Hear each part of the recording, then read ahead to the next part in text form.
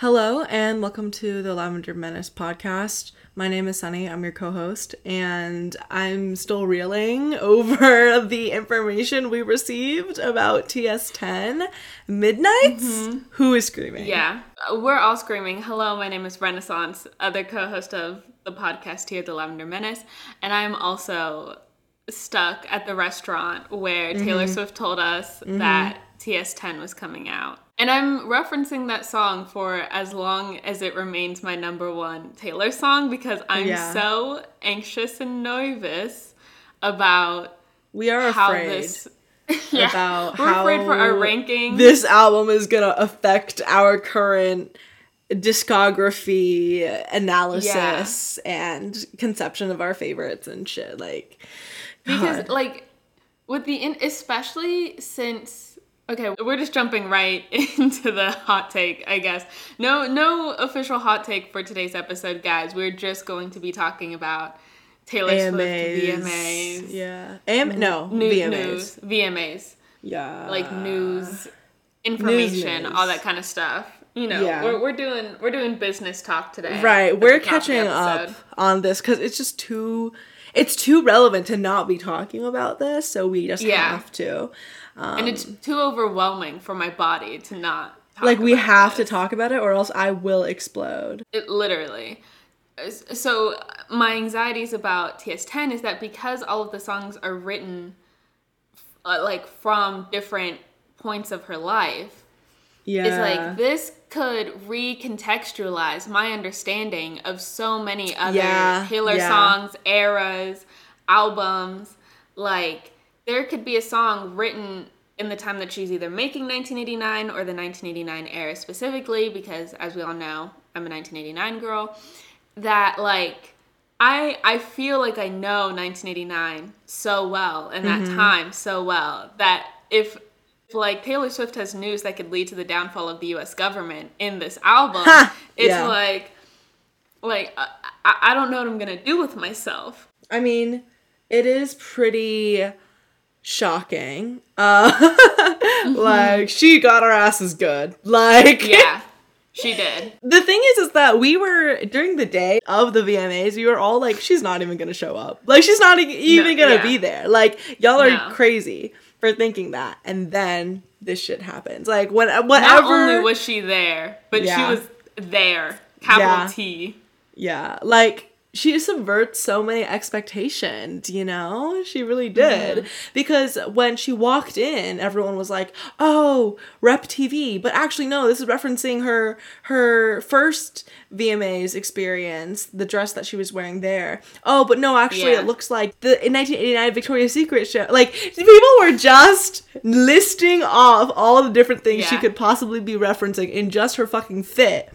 So that when she won the awards and then announced Midnights, Taylor Swift 10th studio album, we all collectively lost our shit.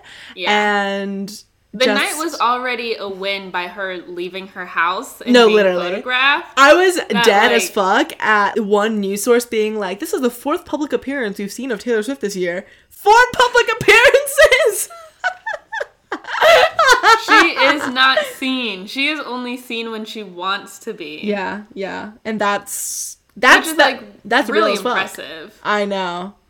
In the age of cell phone everyone is being filmed constantly. Not to be Big Brother scary, but literally surveillance the fact is that real. Taylor Swift, possibly the most visible person, recognizable person ever, is literally not to be seen except when she wants to be, or she calls them herself. It's whoa. How do you do that? That is a lot of power. It's her private jet sleigh. Yeah, it's her CO2 emissions. It makes her invisible. Yeah. The CO2 emissions surround her and make her invisible. That's what J.K. Rowling didn't include in the Harry Potter series. The invisibility cloak, it's made out of CO2 emissions. No, exactly. What songs do you think are going to be the first to be chopped of the faves in order simply to make room for new songs? How much are you willing to wager before we even get the album? I honestly don't even remember what my ranking was of, like, my top 10 from when we recorded with the Archers. Like, yeah. I don't even remember. I remember that my number 1 was The Last Great American Dynasty, which is just, like, that's always going to be the same, because as soon as those lines open up, I'm like, I'm seated. Like, I'm called for. So that's always going to be my number 1. And obviously, I think my number 2 was, like, False God or something, because, dude, I love that song. But I don't know. I think the songs that might be removed or cut off from this top 10 situation, maybe, like, The Last Time from Red TV featuring Gary what's-his-face is gonna get chopped, because I've been listening to it less and less, and I've been listening to other Red songs more and more recently. Like, I've been obsessed with, I mean, also been listening to a lot of Fearless TV. Like, Forever and Always is always stuck in my head now. So good. And so good. After hearing the Archers bearding episode about, like, every pronoun was a bait and switch, that episode, they talk about Forever and Always, and I was like, wait, and it totally shifted the way that I, like, because I knew of the song, but I didn't really regularly listen to it. I just knew of it because of the cultural consciousness around her music, particularly in that era. So when I now, like, revisited it and, like, listened to the full song, Taylor's version, I'm just like, wow, she put fucking crack in this. But I've just been listening to a lot of I Bet You Think About Me, a lot of, like, I Knew You Were Trouble, Once Upon a Time, like, just shit like that, right? So I don't even think, like, I'm just so mentally at a different place than I was when we recorded that episode, like, what, 3 to 6 months ago, about our favorite Taylor Swift songs of all time, that I'm just like, I don't even know what would be bumped down in my ranking, because I don't even know what my ranking is really right now, because it's, obviously we know it's always shifting, but the things that stand out in my mind is, like, songs I love, and will forever love. It's like, because I already know that those are the songs that I love, and will forever love, I can't imagine them being bumped out, you know? And that is the contemplation that I'm thinking of right now, of less of, like, specific songs, but it's like, to me, in my mind, when I made that list, I'm like, well, these are on lock, you know? Like, I can't bring myself to rank any of these songs below 10. Maybe I won't change my top 10, but even expand it to top 15. But then even that's only adding 5 extra spaces off of a 13-track album. And because, like, TS10 is technically coming out October 21st of 2022, the songs are from so many different years. I'm like, does this count as a song from the era in which it was written? Or does it count as a song in this new version of Taylor that we're seeing right now? So it's like, if I sprinkle in Midnight songs, do I keep my albums balanced? Because if I'm being honest, I could pull my top 10 just from Folklore and Evermore, but I try and give all of the girls some love. So it's like, is Midnight's going to tip the balance in this regard? Or I'm taking my Taylor economy very seriously. Like, econ majors don't have the Dow shit economy, compared. The stock market of our favorite Taylor Swift songs. I'm doing mental chess right now, being like, listen, if I want at least 3 Midnight songs on my top 10, which is probably what's going to happen, like, at least 3 out of 13, that means that, like, some songs that I can't even think of right now are either going to be bumped or reordered. Like, I can imagine, right where I think about me, being below the 2nd or 3rd spot, but, like, that is an inevitability, like, that, like, or right not an inevitability. Yeah, but, like, that's a possibility. I can't even try and predict what I think a lyric or a song will sound like that will strike me so personally, but I know it exists. And I know that it will be on that album. But I can't even begin to imagine what that sounds like. And that tension that I'm feeling from literally last night until October 21st is, like, making me buzz. The Gaylors have also been losing their shit, our shit, about the post that she made explaining the logic behind Midnights. And because it sounds gay as hell. Gay, closeted, dyke, gay, lesbian, gay, homosexual. Yeah, she's up pacing, fighting demons, and the demons in are her just closet, in her cages, yeah. in her self-made cages, and pray that we aren't right this minute about to make some fateful, life-altering mistake. It's giving moments right before you come out when you think, I could just not do this, but then you actually say it, which even though I regret kind of coming out and like the way that it's like portrayed on media of like having where you like pull someone aside and sit them down and it's like I have something to tell you kind of thing. I don't think that people should have to do that. At the same time, as someone who has done that, when I was reading Taylor's little caption for Midnights or post that she did explaining the album or the concept for the album, it felt so similar, especially about like the feeling right before you're about to make some like life-altering mistake. Feels so much like the precipice of coming out. Like when you're sitting down face to face with the person that you're going to come out with, and you know that like you've already come this far, so it's like you might as well come out. But then there's still that little voice in your head that's like, I could not say it. Like I could just not do it because coming out is just one of those things that like you can't take back, like you can't undo, you know, you can't unsay anything, you know, that whole cheesy ass toothpaste metaphor that we all got pushed down our throats in like elementary school or whatever. But like you can't cover your tracks in that way of like coming out TM, you know? And I feel like this album is that. But at the same time, I really feel like this is another attempt in the way that Lover was supposed to be her coming out album. I feel like Midnight is really bringing her back to that place of the preparation for a coming out. But at this point in her career, I'm also nervous that it's going to just strengthen Gaylor's and being like, this is gay as hell. Like she is out gay, not heterosexual, but she's not going to like say it to, again, like the people who she doesn't want to know. I don't know if Midnight is going to be the official corporate rainbow coming out thing because she still doesn't want to come out to the people who are inevitably going to be incredibly homophobic to her and incredibly invasive about her personal and sexual life. But at the same time, I really, really want her to come out so that I can know that I'm right in my heart and soul, which is a selfish reason, but ultimately that's what it comes down to.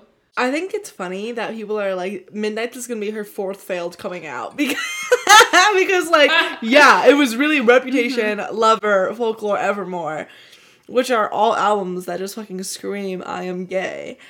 And then now with this album, even the album cover and like, of course, her description for it is already so gay. It's also fun to see how Gaylorism as like an ideology, a belief, a trend. Bitches better walk into their poli-sci class being like, today's lesson is on Gaylorism. The political implications of Taylor Swift gay allegations. Like, literally. There are many. But anyways, the thing is, most likely, I think that's what Midnight is going to be her reinforcing what we know to be true, is that she has already indicated to us that she's queer. And these are just going to be more indicators that she is queer, based off of what we know about her life, what she chooses to let us know about her life, and her own writing. So, you know, I think that it doesn't really matter to me, because I also think that the feeling of being like, guys, we're right, and rubbing it in people's faces of like, oh, Taylor is actually gay, we've known all along, is not going to be as satisfying as just analyzing all of her lyrics and every fucking step and move that she makes. Like, I think it's, because the thing is that fandom is inherently just so much about like delusion. Like loving a celebrity or a musician is so much about what you think you know about their life. So the Hitlers, or even just like your average, or even your, you know, just normal, not normal, but like, yeah, Swifties aren't normal, but like the average Swiftie, right? Yeah. Some Swifties just don't know shit about this Gaylor shit and probably don't give a fuck and just presume like, okay, well, Taylor and the media say that she's been with Joe for 5 years. So they've been together for 5 years. Okay, whatever.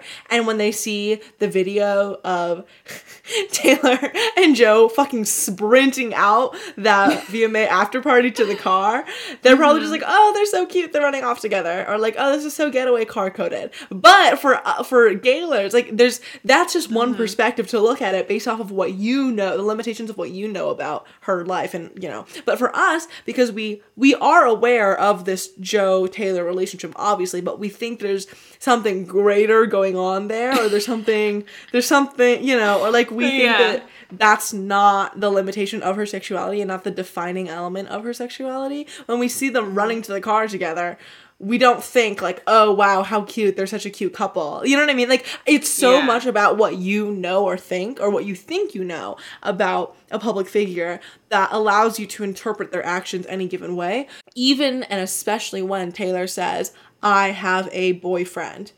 He is Joe Alwood. He has helped me write these songs. When she says that, you could take that at face value and be like, okay, so true. But also, she's never said, I am straight. And we've never had to be like, well, she's lying. But if she says, I am queer, I am gay, I am whatever label, then people can also be like, well, you're lying. You know, like, or would just be like, that doesn't track. So, but but that is entirely based off of who you are and what you know about who Taylor is. Like, it's so dependent on that. So any definitive statement that she makes about herself or her relationships, I think as she gets older and as her career progresses, it's just continually going to be more and more like ephemeral, more and more unable to totally pinned down, as we see in her lack of public appearances. Like during her like Red era, when she moved to New York, she was walking around getting papped at the grocery store. Now she could not step outside on the street without 20 million people jumping her ass. Like, the thing she could barely speak at the VMAs last night. No. She was at the mic because everyone was cheering so fucking loud, which is like fair. Like, we're all excited. Yeah. But when you're that huge of a star, like, even though in like 2013 she was a huge star, you know, but now she is a star of epic level. Proportions. So she can't be like a normal person anymore. So we can't expect her to interact with the world normally. Much less come out normally in a straightforward way. I mean, I don't mean this in like I don't think that her dropping Midnight, it would be coming out normally per se either. I think also it's not, I mean, I do think that it would be satisfying to be like, wow, I knew that you were gay, or I thought that you were gay, and then you are, and that's really satisfying to see that I could correctly recognize something in myself and someone that I love so much, in a delusional way, of course. It's complete projection, but still, that's how I feel. That would bring me a certain form of satisfaction. But I also think that I want Taylor to come out because in the past 4 albums of her #failed coming out, plus like the vault tracks that we've been getting that have some, you know, gay content in them as well, there's still tension with her and coming out and wanting to come out or not so. And I think that if it would relieve these cages and these demons that she's up at midnight fighting. Think that's what she's talking about. Like, the album is going to be about her, like so many of her previous albums, like, it is going to be about that. It's not going to be about and I think, leaving the cage. It's about being in it, you know? And that's what she's written about. I think that is what the song content is about, obviously. I think the releasing of these songs is the catharsis of having beaten the demons. Like the content of the songs is going to be about the pacing and the midnights, and probably like being horny at midnight as well, because we've seen her songs as well. Like, Like, I think it's going to show the different kinds of midnights. I don't think it's all going to be stress and anxiety and depression, even though, of course, that's what all the memes are going to be about. Yeah, and that's what I'm going to be talking about anyway. Yeah. But this looks like a Lexapro ad type shit. Yeah, exactly. 2 out of 3 people suffer from mental illness. The edits people have been making based off of this shit. The Vampire Weekend cover, album cover. Yeah. This is why she doesn't tell us shit. This is why we only see her 4 times a year, because you guys don't know how to fucking act. But like, that's the other thing. She's so easy to make fun of because the stuff that we do have from her is so silly already, and it's so easy to, again, it's just so easy to make fun of. Is she easy to make fun of, or is she just a white millennial woman? Like, she's just a white millennial. Like, and let her breathe. Like, this is her culture. She is so funny because, like, white millennial women are just so fucking hilarious. Especially, like, when you think about it, when she's fucking Taylor Swift. Like, it's very endearing, you know? Like, even when she opens up her performances or does her, you know, in between singing songs being like, you know, I think it's really cool how gay people are cool, and now let's play delicate. Like, you know what I mean? Yeah. Like, she does that shit, and I think the act of performing is obviously cathartic for her. The act of releasing music and writing music is obviously always going to be a form of catharsis, as all pieces of art are. Like, it's an expression of your own emotions that become actualized. The thing is that this album is going to be so fucking interesting to see how she presents it, because the thing with Evermore is that she has avoided having to present it in any way. Like, she hasn't had to really address it, and she just doesn't, you know? Like, that's why... The silence is loud on Evermore. Her silence Nothing speaks. When Ivy was in the Dickinson sex scene, of course, which that silence was quite loud. I think another song was in another You could gay hear show. A hairpin drop. Quite literally. But the thing is that as much as I want Evermore Long Pond sessions, if I have to hear another bullshit William Bowery fucking story about how he wrote Cowboy Like Me or some shit like that, I'm gonna lose my fucking mind. That's what I'm saying. So, exactly. That's the reason why she's not talking about Evermore, the gay younger sister. Like, she's the black sheep, because if she goes into why she wrote these songs, where she's coming from in writing this shit, you already, like, there's no plausible deniability there in her explanations beyond the song itself. And that is what Gaylorism is so slay about. It's looking at every way you can interpret a song. Like, with the beard and pronouns episode on the Archies, it fascinated me so much, because she alternates between the pronouns of he and him and you so often in her songs that if you think of he, him as a different person from you, yours, that totally changes the way you can listen to any of her songs. And so much of her music is so ambiguous. It's a blank space, baby, I'll write your name. Like, that could mean so many different things. But because of how she's presented it and how it's been presented in the media and how people have consumed it at large, everyone understands it to be just like, oh, she's playing with this idea of her as the crazy ex-girlfriend and all these men she's like ran through with, essentially, and the way that... But really, if you look at what she's saying in her lyrics, you could think of it in so many different ways. I mean, same for, you know, like Ours, Mine, The Way I Loved You, like, you know, all of her songs going back to whatever, you can think of all of them in such different ways that when you open your fucking third eye to the gay-isms of it all, is when her songs no longer sound like the poppy bops, empty lyrics that a lot of people think of them to be, but rather to be something that is a little bit more profound. Like, we're all bored. We're all so bored of everything. Like, when you open a song like that and you just hear it, it's like, okay, well, this is your average pop song about, like, the girls going on a night out. But Switch says, like, a record player, like, you know, like once you think of the more specific things, like, all this shit, let's grant her the intellectualism and recognize and acknowledge her and her work to be the genius that it is and that she is, and think of her songs as multifaceted and able to be interpreted in any particular way as a reflection upon herself as an individual and like how we think of her music. Like that's what is so compelling narratively about Taylor Swift being this pop star that everyone who has eyeballs thinks is gay, you know, like, and dealing with the inherent closeting that comes with being someone that famous who early on in her career was never like, I am a gay artist and everyone should interpret me as a gay artist. The way that a lot of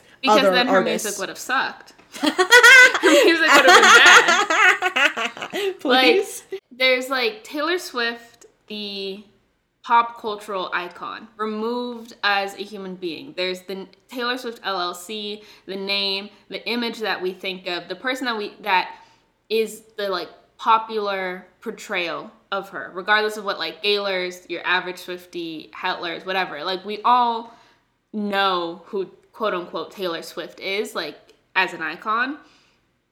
And then there is Taylor Swift, the one individual human person who's trying to navigate this wild life that millions of people are seeing her try and navigate. And then there's also Taylor Swift, like the literary figure and the writer and someone who's just trying to make art that maybe in a smaller scale, or if she really was an indie artist, could be dealt with in a really intimate way between her and her audience. But because basically the entire world is her listenership, she really has to, she can't have such vulnerable and intimate confessions like explicitly or directly to the public because of how many people are going to engage with that and become incredibly invasive in her life and her privacy.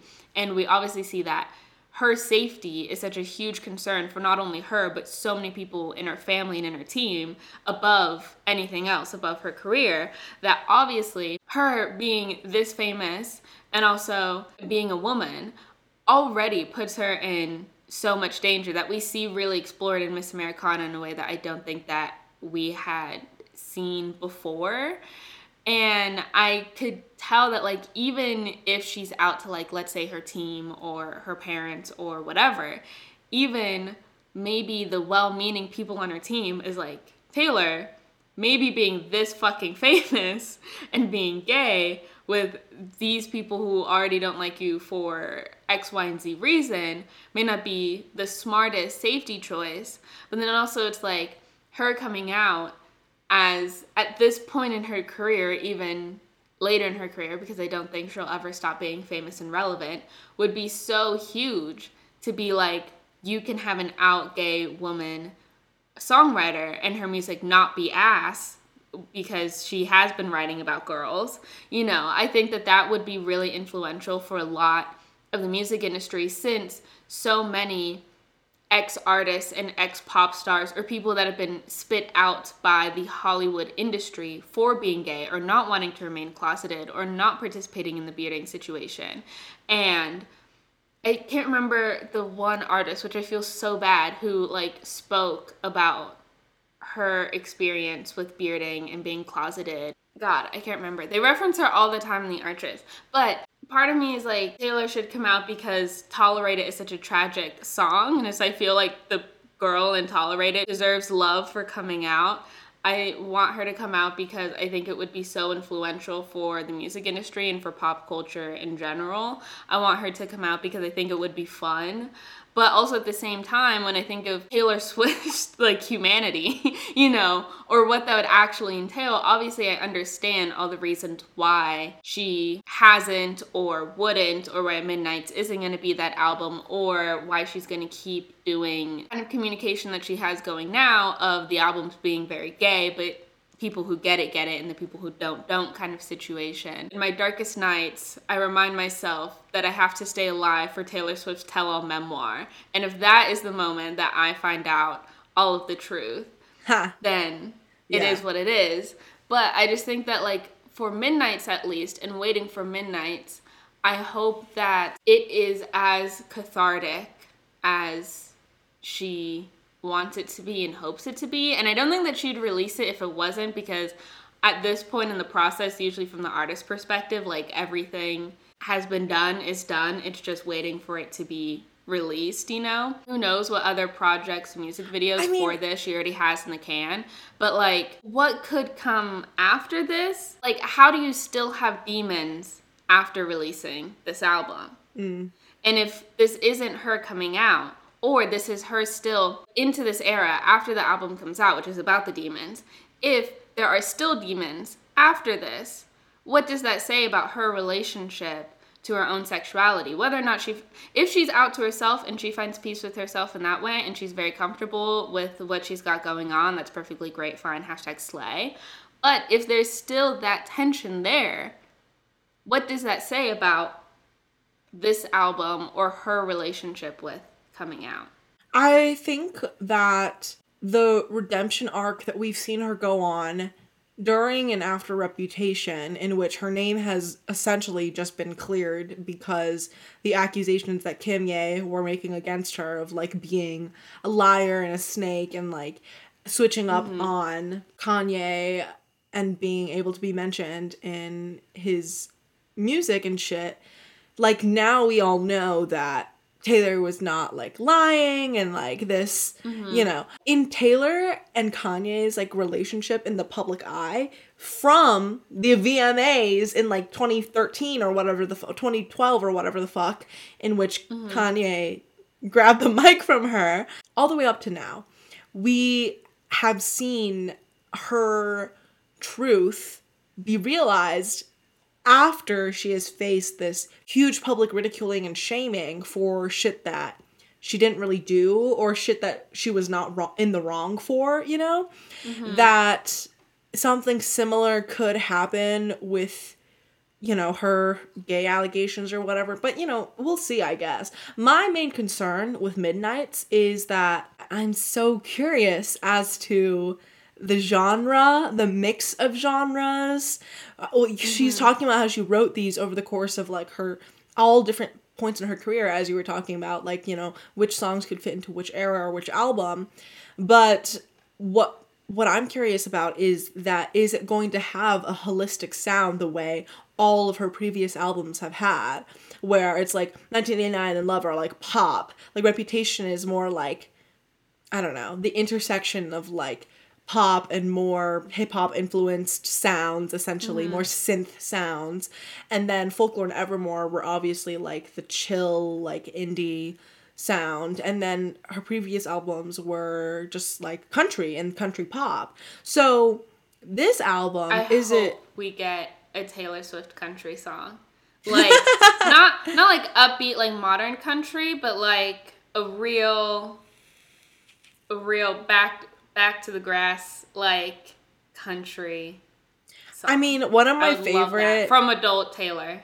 One of my favorite Beyonce songs of all time is Daddy Lessons. Like, I love that song so much. And in the context of what Formation looks like, as what Lemonade looks like as an album, and the, like, singles off of it, like Formation, and the way that it was presented, and the differing, like, there's a rock song in it, there's, you know, like, there's so many different types of songs on Lemonade. It's not one cohesive sound the way that I think a lot of her albums are, that I don't know, maybe Taylor is gonna go in that direction. Midnights is gonna be her Lemonade in that the genre mix. Actually, in possibly multiple things, but yeah, I think because Lemonade, when you we talked about this in the Renaissance episode, where in comparing Lemonade and the Renaissance album, where it's like Lemonade, each song sounds different from each other, but it's like the same genre throughout a song, whereas in Renaissance, so many different sounds are being used at the same time, but the overall album sounds very cohesive. And I think that for Folklore and Evermore, I think the overall sound, well, and all of her albums, but just coming off, you know, the heels of those really have overall, you know, similar sounding, like the album sounds whole and cohesive. And I think Midnights is really going to be where she maybe does some genre mixing, but also since these are all songs that obviously have not been released before, there's a reason why they were not. Yeah. And like, what's the difference so it's between what she adds to her vault songs versus what's going on here, you know? And I was also thinking about that as well. It's like, this is okay, I have a couple thoughts. One, I think that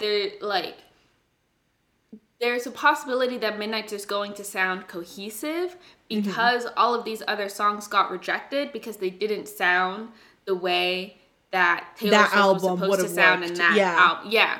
So I think that it's possible that these are all going to have a similar sound, but this sound that we're going to get with Midnight's never really fit with any of the other albums. Two, the other thing is, back to the Gaylorism and gay allegations, is that, you know, part of the concept for this album is that it's the idea of, like, Midnight's and being up, all the different ways that you can experience this one particular time. But I think the fact that she now has, over the course of her career, 13 tracks that kind of have this running motif and theme that ties them all. Mm-hmm. What else haunts gay people so perpetually except for thinking about their sexuality in relationships to themselves and the people around them in the heights of their joy and in their lowest of lows before coming out or being comfortable to the degree that one finds comfort, you know? Because like I think about myself now and I feel very comfortable with how quote unquote out I am or how many people know, but I haven't formally come out to people in a really, really long time, you know? So it's like, I don't even know if I can say that I'm like, well, I am out, but anyways. So I think that's the other thing. It's like, what is something that could be on Taylor's mind when she's 16, 18, discovering her, like, sexuality for the first time that could still be haunting Taylor Swift, 32-year-old woman, now at this point in her career, that she hasn't otherwise talked about, that isn't on the Volt tracks, that fits in with the concept description that she's put on her post, that is something so intimate, something that influences her social life, private life, public life. Like, if this is what is tying all of these songs together over the course of her career, I feel like her being gay fits so well into this. And of course I say this about so many Taylor Swift projects, but I feel like here, more explicitly than any other time, any other gay moment in her career, do we see, like,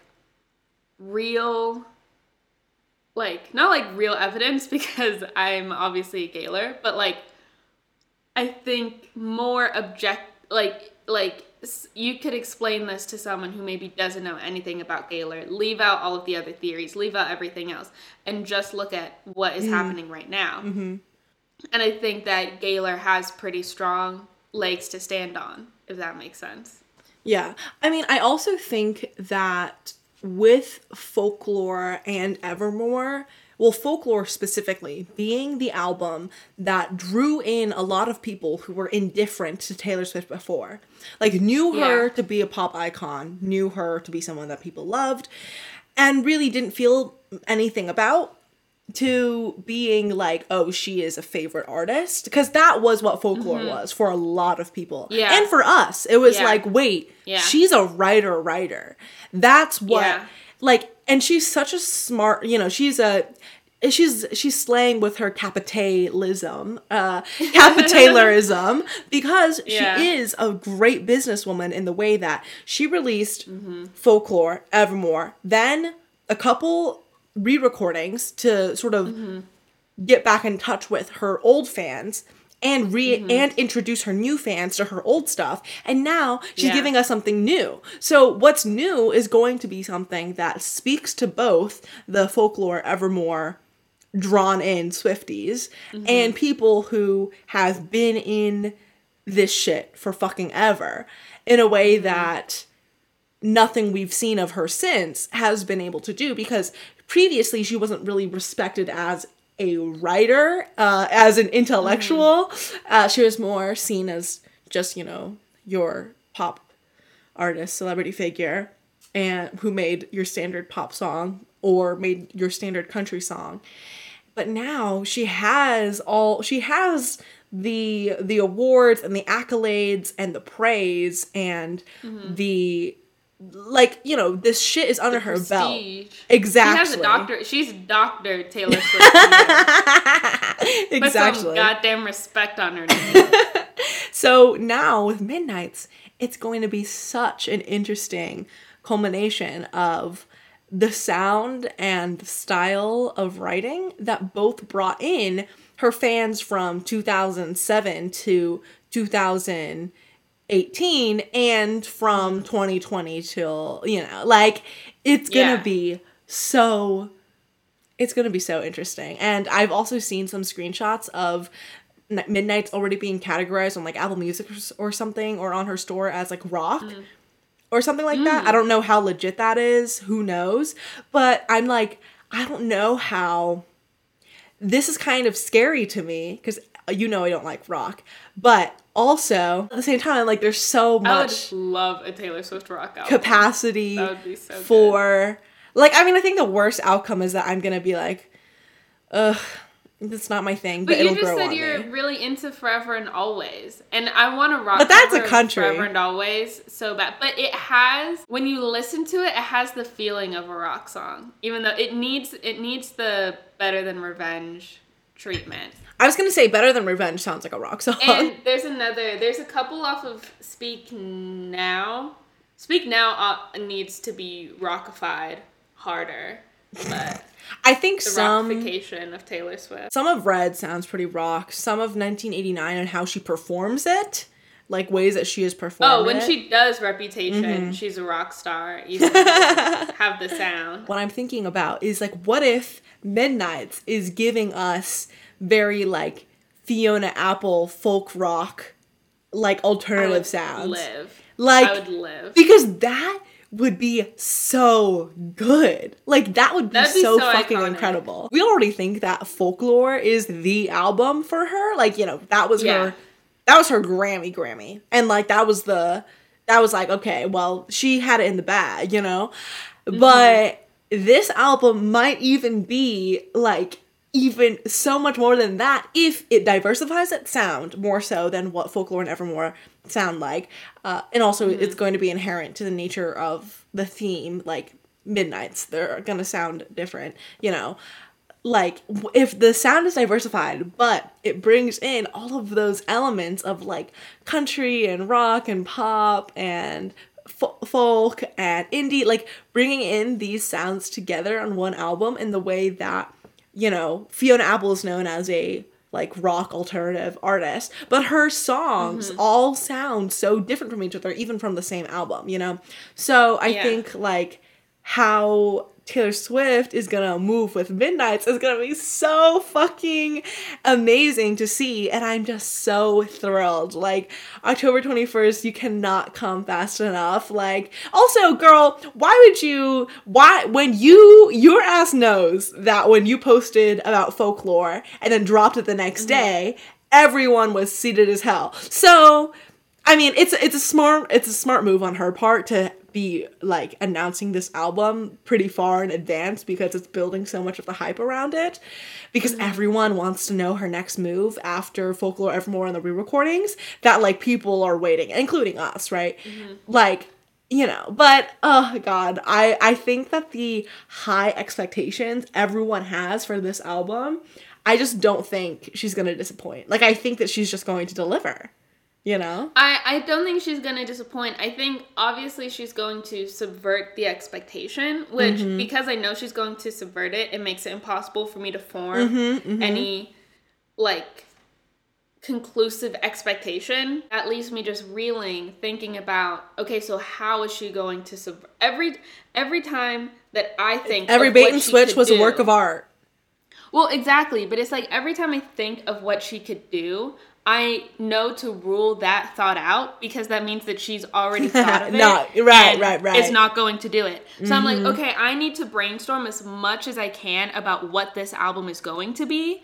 If I were making it, so that I know what it's not. Like, that's the closest way that I can figure out what it's not going to be. So I'm like, if me, a simpleton, not, like, so many degrees removed from Taylor Swift herself, can think of, oh, she might do this, then that means that 5 minutes into making the album, she thought of that and scratched it. Or thought of it, tried it, didn't like, you know, like, and I think that's true for, you know, not to talk down on people who consume Taylor Swift, but I'm saying that as a sign of her own genius, of her own creative prowess, that she already knows, and she has her finger on the pulse. Okay, she's still running her own Tumblr sites. She's still on TikTok. Like, she still knows what people are saying. So I think, like, as much as I can rule out, or how creative my mind can get outside of the box, I'm like, okay, maybe I'm getting, like, closer. But I will never feel confident about what Taylor's next sound is going to be until I hear it, until it is in my eardrums, in my head. And I'm so excited. I understand why she announced it 2 months before. I don't think it's because she's really working the PR, you know, trying to get this album up. Like, everyone's gonna be fucking seated. Yeah. But I'm like, why the 2 months? And also, it's like, the anticipation is just killing me. It literally is. I'm like, girl, you know that you could drop it right now and you're gonna be at the top of the charts. Like, why are you making it 2 months? Like, you know you're gonna get your coin. You know you're gonna get your hype. You know you're gonna get your press. Like, why are we waiting 2 months? Like, maybe give me, like, a week. Have a week's worth of anticipation. Yeah. I'm supposed to be sitting with this for 2 months? Yeah. No. Girl, I'm itching at my fucking skin. Yeah, like, I'm crawling up the walls already. And we still got T-minus, like, fucking 60 days. It like, hasn't even been 24 hours of this. Right. Like, it's exhausting being a Swiftie. People don't talk about the fucking part-time job that it is to be a Swiftie. And it's like, I am already so insufferable about it. Like, as it gets closer, like, people are going to start hosting interventions over this shit. Because like, we know Midnights is coming on October 21st. We know that you're busy that night and the 72 hours after. Like, you have to stop telling people. Yeah. About to hit up my professor being like, can I get an extension? Because I have some extenuating circumstances. Like, please. Well, I think my first tweet about this news was banks and government buildings are going to be closed on October 21st. Yeah. Like, it is a government holiday. I think it's going to be so funny if this album comes out and she does do press and talk about it and does your, like, happy birthday post to it, and still Evermore gets nothing. Like, we just go from, like, folklore to Midnights and don't touch Evermore. Yeah, if Evermore continues to get paid dust, that will be the loudest proof of her undeniable homosexuality. Like, girl, literally, your silence speaks louder than words. And literally, this is her very first night using you instead of her, when it should have clearly been her. Like, that silence, loud as hell. Silence on Evermore, loud as hell. Exactly. Okay, sorry, a set change was necessary, I fear. If you're watching this on Patreon, Sunny has just moved in the room because I had to sit in a different chair. I don't know, it was just like the vibes, you know? Anyway, just like Sunny shifted in the room, we will be shifting the topic. What in the world kind of segue is that? What the fuck? I don't know. I mean, I'm just saying shit. It's one of those things that's so bad that it kind of circled back to good again. Like, that was so funny. And so bad. So casually cruel in the name of being honest. Oh my god, I also thought of a joke as I was leaving about, I've never heard silence quite this loud. I've never heard silence quite this loud. Exactly. Now I'm standing alone in a crowded room. She knew. She knows. I think he knows. I think Taylor knows. Taylor knows. Like, okay, we have to stop somewhere. we have to move on. Sometimes we should just do an episode, but it's just us just saying different Taylor Swift quotes back and forth, like nonsensical, just saying words. Random. Literally just us saying words. Yeah, I mean, that is this podcast, granted, but... This podcast is State and Revolution, lines from State and Revolution and Taylor Swift discography sewn together. Stitched episode together. After episode, yeah. Mm-hmm. Hung together by a thread that ties the two. The invisible string. Please, we have to stop. We can't keep coming back to this. Okay. All right, so do you want to introduce our second segment of the pod for today? I think it's also somewhat non-traditional, like our first part, in which it's like not hot takes necessarily. It's more just our thoughts on the podcast, but anyway. Yeah. Not thoughts on the podcast, thoughts on Taylor Swift's new bullshit. Yes, and for the shared media portion, today we're going to be talking about me and Sunny's individual number one gay movies that we have now watched of each other's. Mine being Summerland 2020 and Sunny's being The Handmaiden 2016. So we have now both watched these movies that to us are so yummy delicious because we share so many. Like Shiva Baby is something that we because we made a YouTube video tier ranking a bunch of lesbian films that we've both watched, which is on my YouTube channel. I'm a booktuber, guys, at A Sunny Book Nook on YouTube. That is really fun. Fun video. Great video. Very fun you should video. Watch it. I will link it in the description, but it's great if you haven't seen it already. But in it, I mention The Handmaiden, and so many people were in the comments being like, Renaissance hasn't seen The Handmaiden? Or like, The Handmaiden is top tier, scripture for sure. So now I'm like, a lot of people were waiting for this. A lot of people were waiting and seated for Renaissance, The Handmaiden thoughts, you know? Yeah. And with Summerland, you've been talking about it and like bullying me about it for like 2 years. Yeah. Finally sat my white ass down and watched it. That's very funny for multiple layers of humor there. I think our individual movies show exactly like in the Venn diagram of like Renaissance. Yeah. These are things that are really like The Handmaiden, even though we'll get into it, I think it will always be your movie. Yeah. And Summerland will always be my movie. Even though like the things that we enjoy together, we really enjoy together and are both would be a part of our individual tastes regardless of our friendship.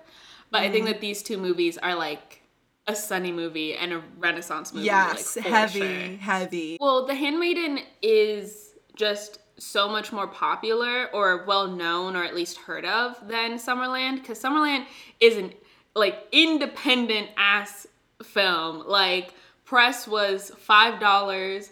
It came out during the summer of the pandemic, so like even all of the Q&As and stuff, like there weren't any live events or a live premiere for the movie. Like, and it's also like The Handmaiden came out in 2016 and Summerland came out in 2020. So it's like there's also been less time for people to hear about it. So I'm still on my personal PR train for Summerland. So in that ways, I still throw it around a lot.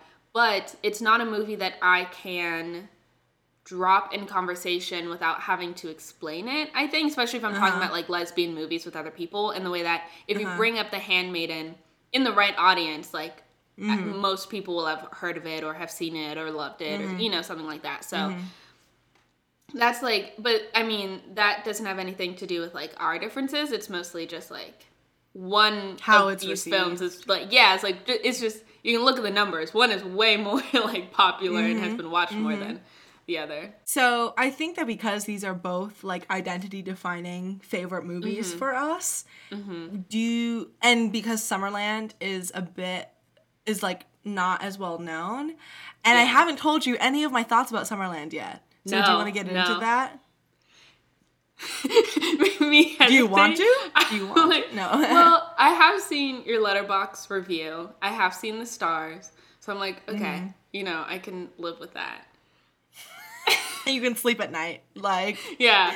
I think you bitches are gonna stay to listen for my Handmaiden thoughts, so I don't want you clicking off too soon into the episode. So we'll leave you hanging, and we'll start with Summerland. Me and my Taylor Swift businesswoman era. I'm getting into we are #capitalists. We are capitalists.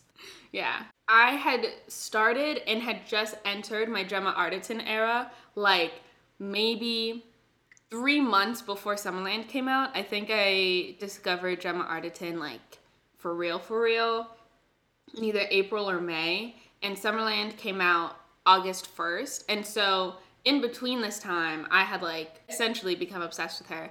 And I started watching all of her movies. And then Summerland came out. So I watched Summerland.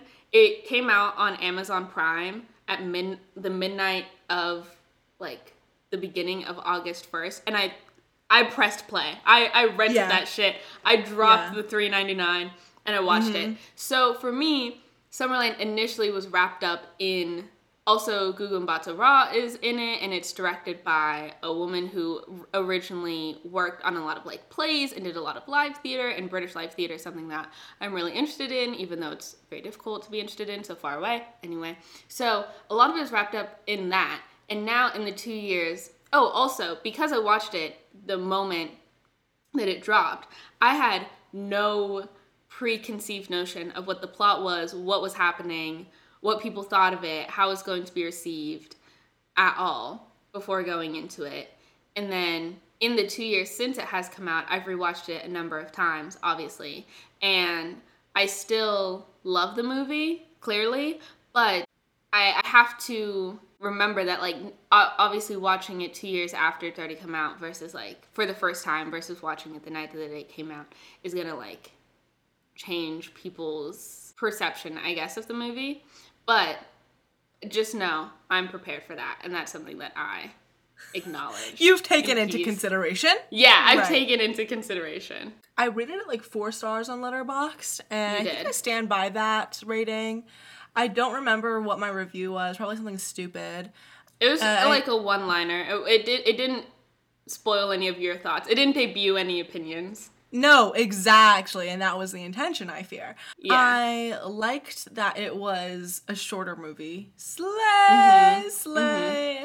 And I noticed how it was very Taylor Swift core. It was very, like, 22, Mad Woman, Folklore Deluxe, like, those vibes were heavy. There were definitely things that I was like, the Taylor references here are, or, like, the crossroads at which they could meet are go kind of crazy, to be honest. Yes. Even, like, the Cardigan Betty situation is crazy. Like, because the framing device of the story is very The Great Gatsby, like, I'm writing this letter, and then, like, we get into what happened, you know? But then the reveal at the end, or, like, the ultimate resolution, is something that's very, like, sweet and wholesome and very much about a relationship over a passage of time through the lens of a woman who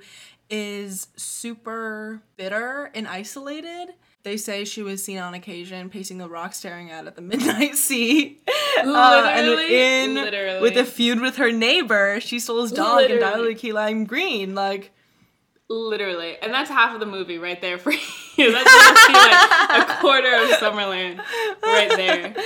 Yeah, the witchy versions of all of them. Yeah, like, it was her very witch much allegations, her spy allegations. Exactly. So I thought that the set was so beautiful, like the actual house and the ocean side, and then them going off and sitting in these, like, beautiful fields looking at these castles. Like, what the fuck? Why am I not there right now? This is sick. And her driving her little busted ass car, like, yeah. I thought it was really sweet. And Yay. The emotional peaks and heights of the movie that were definitely tied to both, like, this idea of like a lost love, a lost lesbian love to time, and then World War II, and also our main character played by Gemma Arterton's like position as a academic, like her literally crawling up walls, writing in blood type thing that's going on, and then her relationship with the children in town, like very sweet.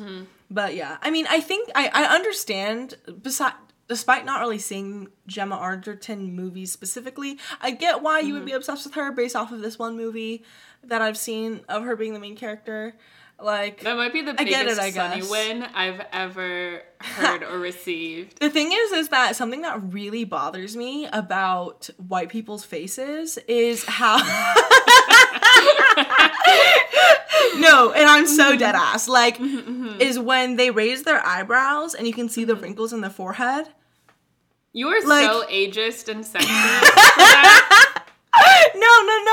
You wanted everyone pumped and Botox to the high heavens. No, because like look at me, like there's not because really you like, are redacted age years old. Like Gemma is that's not why. My mom also doesn't have them, and neither does like her aunts or whatever. Like it's not the actual wrinkles. It's the fact that like, because like your average like early 20s or even teenage girl who does like that, I don't know. I don't like it.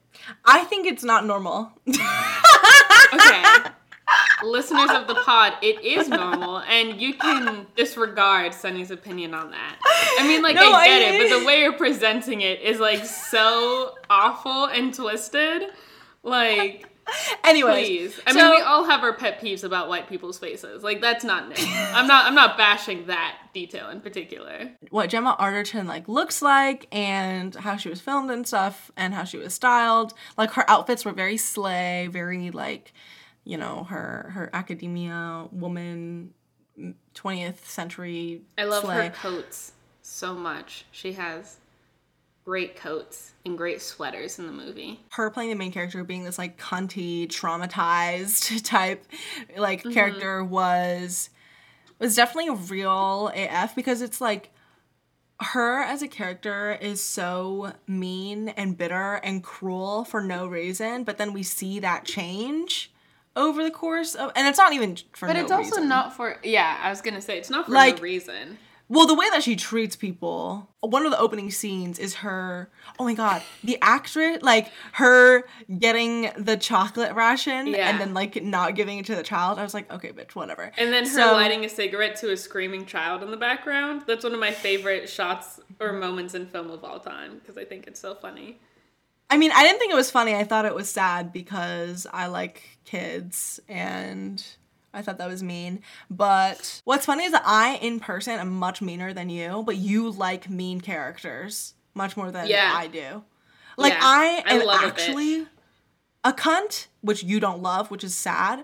But with characters, you love. But I think cunty characters, when it's outside of, like, literature mostly, I would say, it doesn't really work for me, because I'm like, you want to be like me, but you're not like me. Like you want to be this like evil, mean person or whatever, but it's just not giving. Because like when I see someone, for example, that interaction with the kid, I'm just like, okay, so your ex left you 5 years ago, and now you're gonna be a bitch to this woman in the store during wartime under these conditions? I was just like, okay, she whatever, is in bitch. no obligation to give a child chocolate just because she wants chocolate. Obviously. But the thing is that I still think that is stupid. And I mean, I get why in the movie. You would just steal chocolate out of the store. You wouldn't even have to use your ration in the first place. Yeah, but I would still give it to the fucking kid. But, okay, the mom who is of the child, she's an actress. The actress of her plays a role in this other show that I tried watching that I don't even remember what it's called, because I don't even remember. But anyways, when she popped up on screen, I was like, wait, I recognize you. And that was a weird moment for me, because that doesn't happen to me that often. That's because she wasn't a white woman, and you can't tell white people apart, so that's why you're able to recognize her from another project. No, I really cannot. So that's why you're like, oh, I finally recognize someone. Yeah, because they weren't white. But I also have to admit, I think at this point, I have such a finely tuned white people eye because I've grown up around so many of them, plus like media, that two white people who probably look alike, I can't see as looking alike, but you know what I mean? It's like the reverse problem. Anyway, so yeah, I think like a cunty, traumatized queen. I become more empathetic towards her as she becomes more empathetic throughout the movie. I also thought it was funny the way that the movie tried to convey her as like a serious academic in how she was like filmed and like her crazed flipping through books and like, oh yeah, I wrote those. That was kind of funny to me. Like this very much was and feels like, and you can tell that it is like an English teacher's like passion project of a story. Like it's so evident. That is, have you done any research on Jessica Swale? No, but you told me about some stuff about her. Did I tell you that she was an English teacher? Yeah, I think about one of your oomphs or something. Oh, okay. Oh, yeah, I did. I remember the conversation. Okay. I thought you just pulled that out, and I was like, gee, that's kind of gaggy because she was an English teacher. But no, when I was telling I just you have about... memory. Like, I was going to say that the child actors are not good. Really? No, they were not that good. They were not serving and giving. I mean, okay, the little girl was more than the little boy, I would say. The little girl was doing more than Frank. But I was like, Frank, get your acting game up. Edie is the name of the girl. Yeah. Well, I think this is his, like, first role or whatever. But I thought he was cute. I thought he was adorable. Yeah, but the cuteness was working for the acting that wasn't as there. The cuteness was an attempt to distract. It's like it's like when an actress can't act, but she's hot, so, like, it's fine. Yeah. That was that kid being cute. It's not that he couldn't act. It was just that, like, I wasn't really believing. I wasn't buying it for a lot of it. Huh. Towards the beginning half, mostly. I was like, girl. Okay. It was interesting to see a period drama that represents or that portrays non-white characters without the pastel liberalism of, like, Bridgerton. But that also doesn't really explain or rely on race relations really at all, like as a part of the narrative storytelling. It also makes me think about whether when writing the script, they had considered what these actresses would look like or whether it or like who they would be played by, because I could easily see it also just be like whoever, essentially. Like it would just it could be played by anyone. It was more important that the main character of the quote-unquote witch was white, because otherwise she would have been ostracized from the town for like different reasons. But the other character, I didn't really think it mattered, you know, what she looked like, as long as the actors that were cast as like her children or whatever, it just made sense. And it did. So there was that. So it was nice to see that, where, because like in other like lesbian or lesbian coded movies, like with Passing, obviously the whole relationship hinges upon the nature of race relations. Or even in The Handmaiden, it's all very much about race and class and nationality and colonialism. That is what hinges people's relationships with each other. Whereas here, it's very much a fantasy world type of movie. It's Summerland. It's the Summerland idea of essentially like a heaven, this ephemeral fantasy land that might not or might exist, is what this movie is so heavily grounded in. Like even the sorrows and losses and realities of life in one way or the other, in like in terms of war or loss or what tragedy, all of it is still in the haze and contained to this beautiful and whimsical. Again, it's very sweet. Like, it's literally just, like, very sugary in how it presents what's going on. And obviously it's intentional. As you know, like, I like things that are a little dark. I like things that are a little disturbed. So, again, another reason why it's not, like, a fave, but I don't have that many criticisms. I don't think it's a perfect movie, and it's not one that I, like, it's one I enjoy, but I wouldn't say is one of my favorites. But I also don't have a lot of, like, real criticisms. It's more of just, like, okay, well, there's this, and I thought it was interesting that this happened. But, yeah, anyways, those are my thoughts. You're reacting in a way that was not at all you screaming, crying, and throwing up over A League of Your Own on our bonus Patreon episode. Because when I said one word, so nasty. You were so nasty and twisted and pointed during. But that's because the recording of that bonus episode. I don't even like a lot of these bitches like that. You know, like I just don't. So you don't even want to light that fire again. Like I can't even hear you say the words. It makes I can't. I didn't even say anything specific. Like, let's be. I have to look away. Hold on. I have to regather myself. This is like when I was like thinking of like, okay, obviously, I'm recommending this to you. You watching it, your opinions that you have now said is what I imagined the best case scenario of what Sunny reactions to this movie would be. So I'm feeling really pleased and happy as the person who this is the favorite movie of, and as a friend of yours. The introducee. Or introducer. You're the introducee. Yeah. And I think because, again, saying how, like, The Handmaiden is a very sunny movie and Summerland is a very, like, Renaissance movie and how we diverge, I think, like, where we diverge is that you lean darker. Like, in the things that we share to you, it could go darker and be better. And, like, for me, I'm, like, I lean more sweet in that way. You're a sitcom watcher at the end of the day. I am. That is my roots, no matter how far I stray. Yeah. I'm a sitcom girl to my core. So even though I wouldn't say that Summerland has the vibes of a sitcom. No, not at all. But it has that general sweetness. And happiness. And underlying constant joy. Yeah, and I think when I was watching the movie for the first time, losing my goddamn mind, crying, not crying, laughing, screaming, all of that. Please. This is what gay does to your mind. One year on gay, 1 year on lesbian movie. Literally.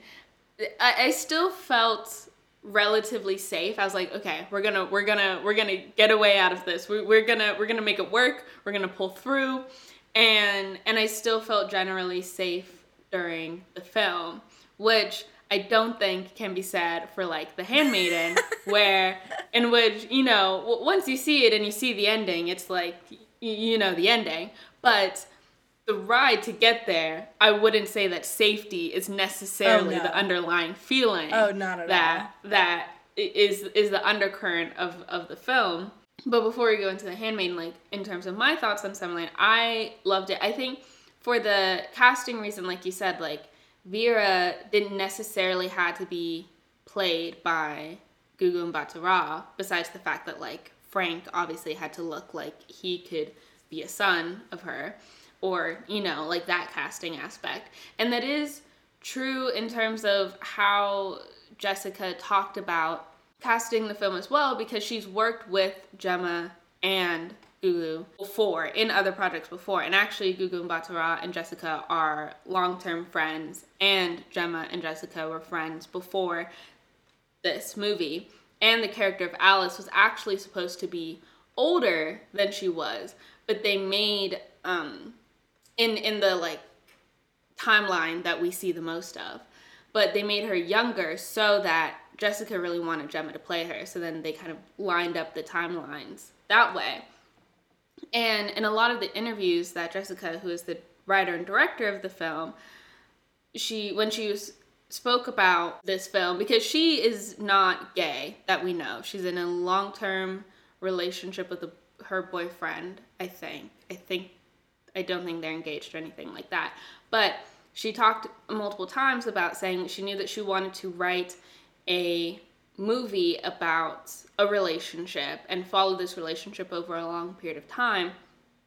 And she was like reflecting on how like her friends that she had who were in gay relationships had a lot of the similar problems and hangups and relationship qualms that like straight people that she had and that straight people had, and that like at the end of the day when you're in a relationship, it doesn't really matter if it's like gay or straight, if something that separates you is like finances, wanting a family, not wanting a family, like certain values, whatever, you know, stuff like that. That's, you know, that makes sexuality and gender in this area kind of irrelevant.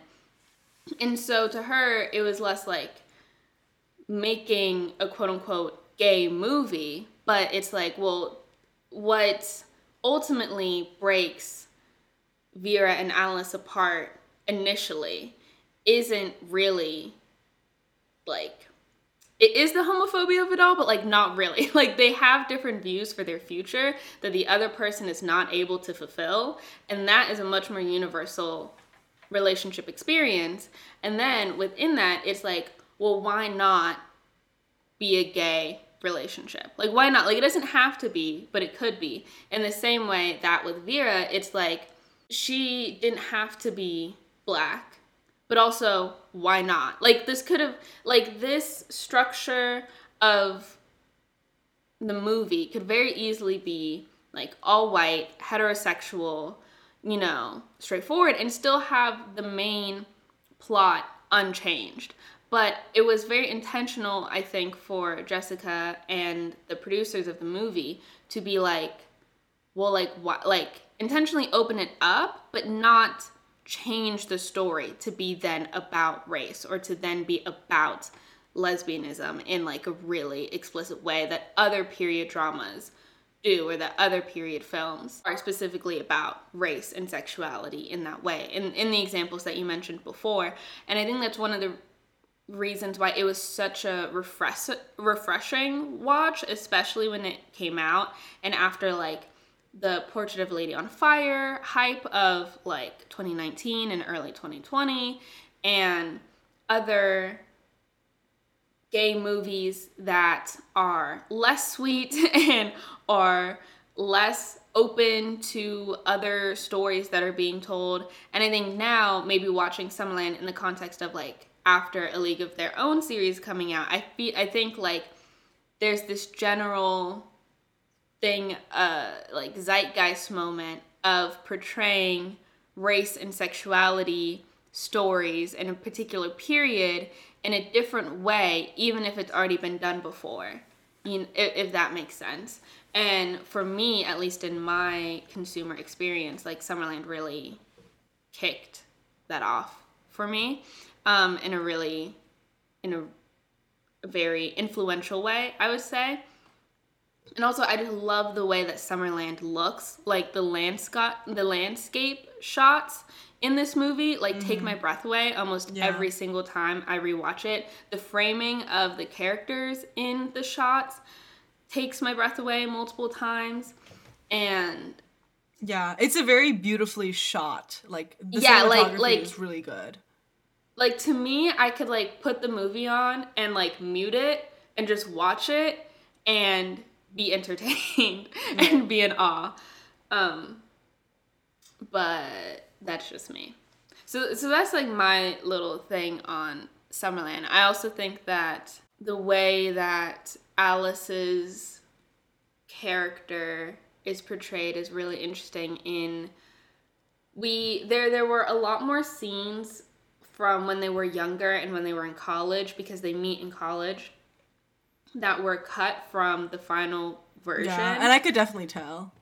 Yeah, which is a little bit sad, but I think, like, when Alice and Vera meet, and Alice is very shy, very timid, less outgoing than Vera. But then we see her and her personality kind of evolve over the course of the flashbacks, but like with Vera.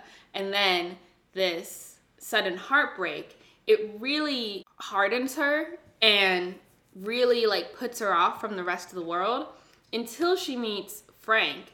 And then she finds herself like figuring out that she can love someone else again in a very different way. She loves Frank in a very motherly way, but she hasn't loved anyone since. She hasn't felt sympathy for any other person since her heartbreak. So when, #spoiler, if you don't want a spoiler for the movie, don't listen.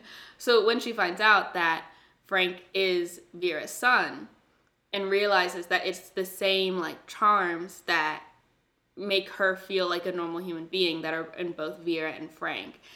And then what happens over the course of the movie after that moment, I think is just such an interesting portrayal of like motherly love, romantic love, connection. What does it mean to love someone? It's also that she loves an extension of Vera, regardless, without knowing that Vera is tied. She will always love and protect something that reminds her of Vera, which is why she is protective of Frank, even when she doesn't know why she is being endeared to this kid. And that relationship that Frank and Alice develop over the course of the movie of having this mother-son relationship independent of Vera, I think is really fundamental to the film in a way that, to me, speaks very #real and true to my experience of having a technically step-parent who's like not my step-parent, but like a non-biological parent. And I think that like that was a really another slay moment of the movie that always strikes me every time I rewatch it, even though I know the plot. So yeah, the way that you can form a parent-child relationship with someone who you're not even related to, but then you realize you are in a different way. Yeah, I think that was very sweet, and that reveal like was nice. I think the thing about Alice's character that also bothered me with my whole anti-cunty character situation is that like I think that I am generally not a fan of romantic relationships that have the vibe of like fuck everyone else, it's just us, or not even that, but like, oh, I hate everyone but you, essentially, which is the title of the Alison Raskin Gabby Dunn YA story. But I think in romantic relationships, an I hate everyone but you type situation just will never work for me. I don't know, like that's just not something that I like. I think if you can't be a happy person outside of your love, you need to not be better. Be nice to people. You'll feel better too. I mean, come on. I think that's true, but then that is why Alice's evolution is so important, because we do see her happy outside of romantic love by the end of the movie, before we see, again, another spoiler, Vera come back, when it's her and Frank again towards the end of the movie, and then the one like principal mayor person comes in and talks to her, and Frank's playing with Edie or whatever, and we see her like happy and joyful, and he's like, whoa, like, who are you? You have never been a nice person. The mayor character was really sweet. Yeah, I love almost all of the like background characters. I thought the teacher was doing too much in like her 2 scenes. I'm like, okay, you're really milking these 3 lines that you have in this movie, but that's funny. Whatever. I think like that is why like we do see Alice heal before she gets her like, before she sees the fruits of the struggle that she goes through in the end. We do see her kind of like become content with life and happy, and then she ends up with her happy ending after she's already become content with the life that she's carved out, and finally having coped with, I have had this love that is now in the past, and I'm okay with that. It's just still my favorite movie. To me, it is a perfect movie because to me, there's nothing that it could do to make it better. I don't mean that it's a perfect movie in that it's the strongest script of all the movies or the strongest directing or anything like that. But to me, it's perfect in that there's nothing about it that I would really change to make it any better. And I will probably love it for the rest of all time. Yeah, I get why it's like a personal sort of like favorite because of how it personally connects to you, and then also your individual love for and like interest in both the narrative elements of the storytelling and of course the actress. The movie commentary conversation that you have all been waiting for, asking foaming for. at the mouth. Yeah. Fucking tearing down our doors, our walls, like banging. Yeah. That shit. Yeah. So I don't have written notes, obviously, clearly, about The Handmaiden, but partly that is because maybe our listeners don't know. I mean, I don't know unless you follow my letterbox or whatever. But this watch for this episode was actually my third watch of The Handmaiden. And I'm happy to say, a third watch is the charm for me. I get this movie now. And this past watch was the best watch experience of this movie for me. Because there is so much going on that for me in my initial watches, trying to follow just simply what the fuck is going on top of appreciating the camera work, costuming, time frame, like the framing of how we find out information, following a lot of commentary is happening at the same time.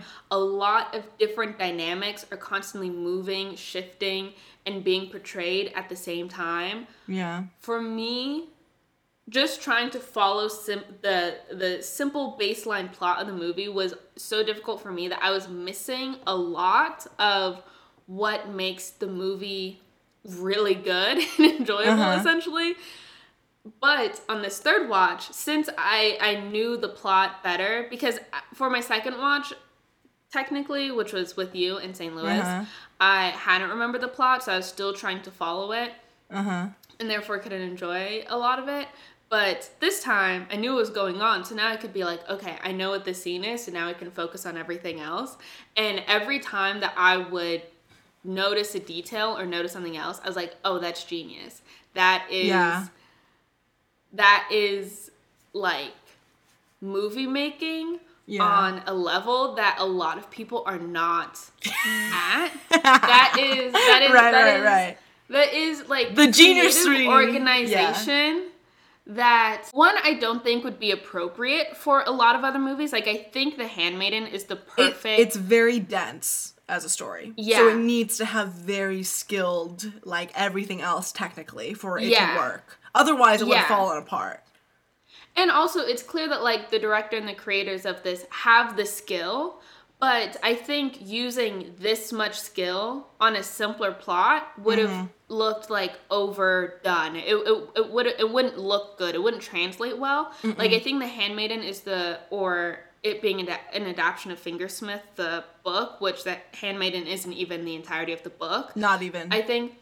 #playing in the space, #watch this space. Like, I think it was the perfect way to adapt it and then to show this level of skill. Like, The Handmaiden, I think, is like movie making at its best, for sure. Like, creative organizing on multiple levels, on writing, performance, camera work, costuming, like, down to color grading, the way that the subtitles are two different colors and what that represents. Like, it is at its best, for sure.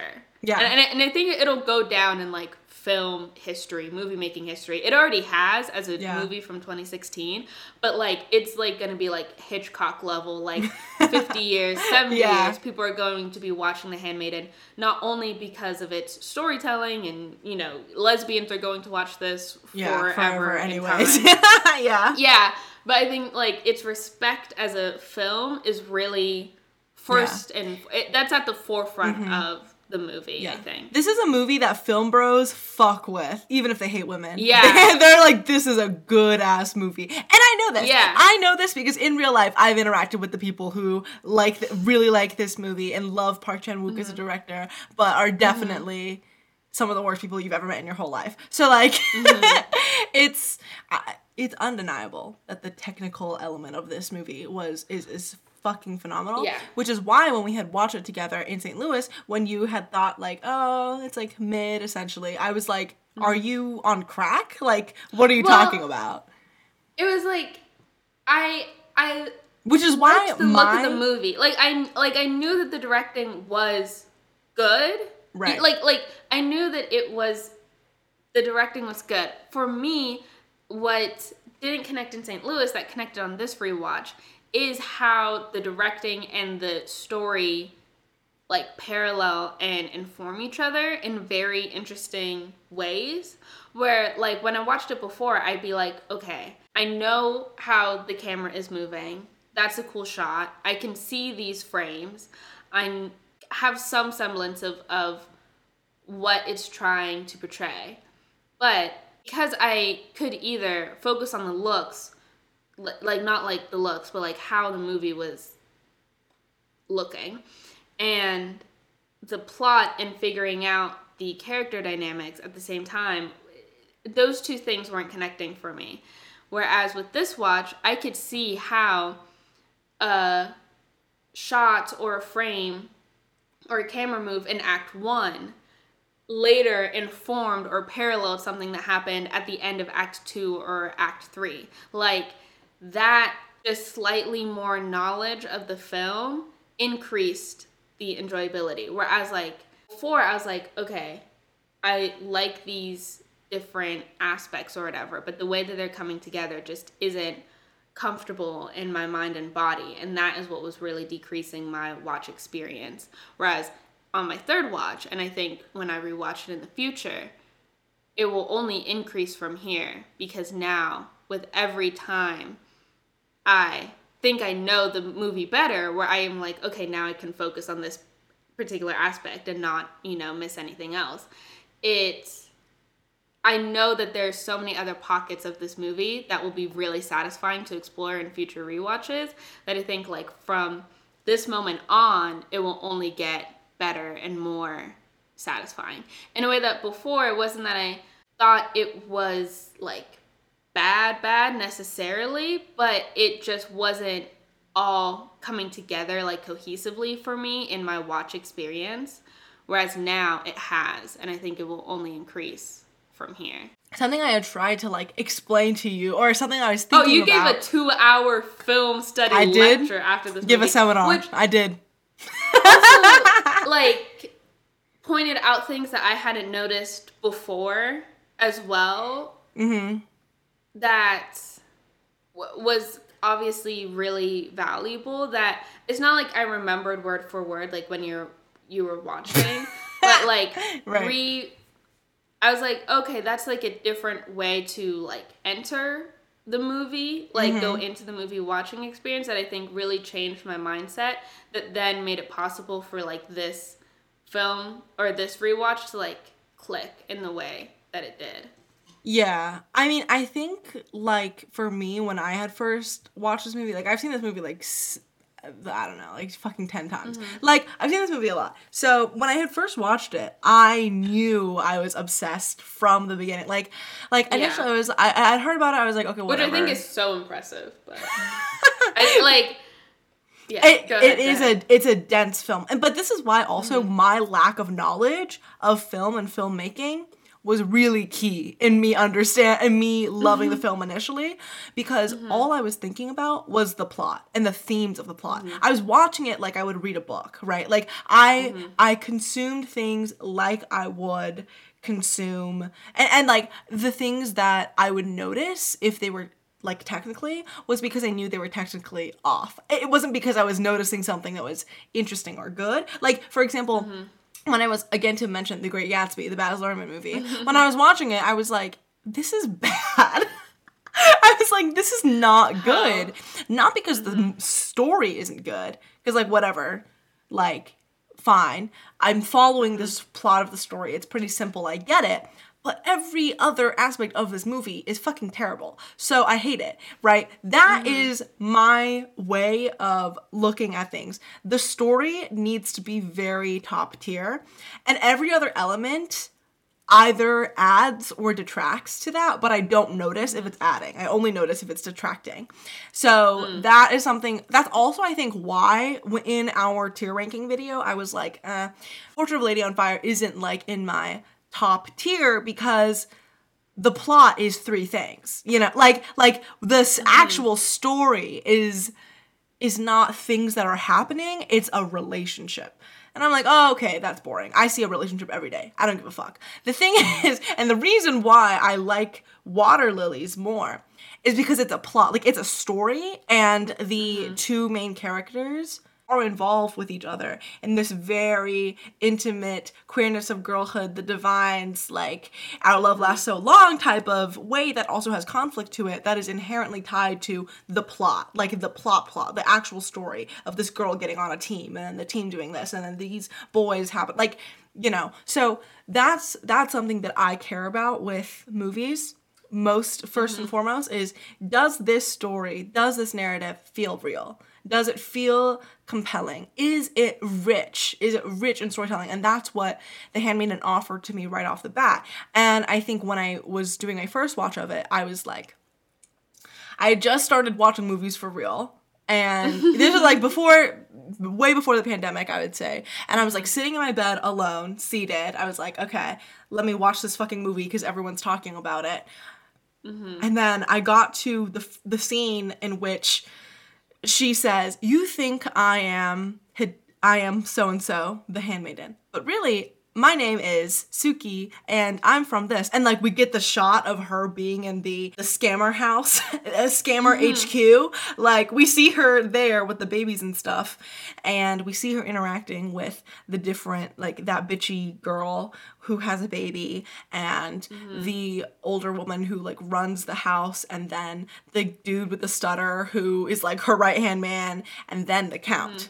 The fake count. Like, that scene, when we first see that for the first time, after we get that initial, very continuous storyline of this girl gets picked up and sent to this huge manor to be the handmaiden, and she's peeking in to see what the lady is like, and then gets scared. And we see her be very simple and very clumsy and silly, essentially.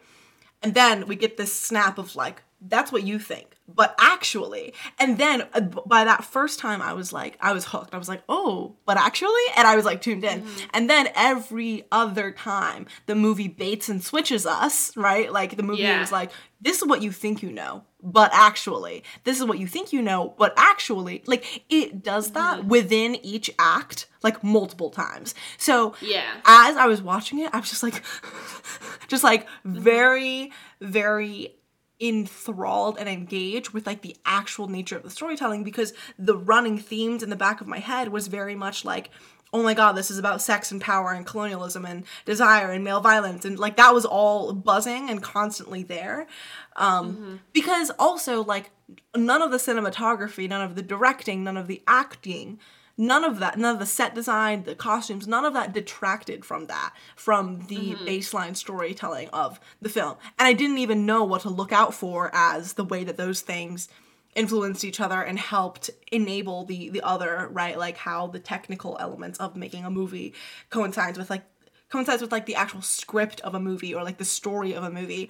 I wasn't even thinking about that because I didn't have to, because it's so seamless. It's not something that you have to focus on, but if you do, you're like, oh, that's good.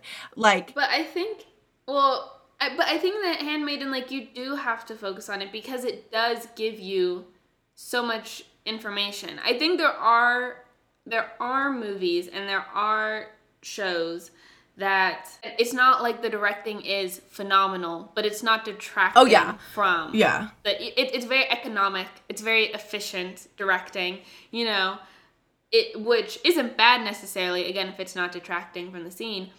But I think that the directing vision and the eye of the movie is so particular that it to me at least, which obviously this is different from your first watch experience, to me it was so overwhelming the first and second time that I watched it, the intensity and the specificity of the framing, that I almost couldn't focus on the plot or what was happening at any given time, because I was so overwhelmed by what I was like watching, like actually seeing with my eyes, that trying to follow the plot wasn't working for me.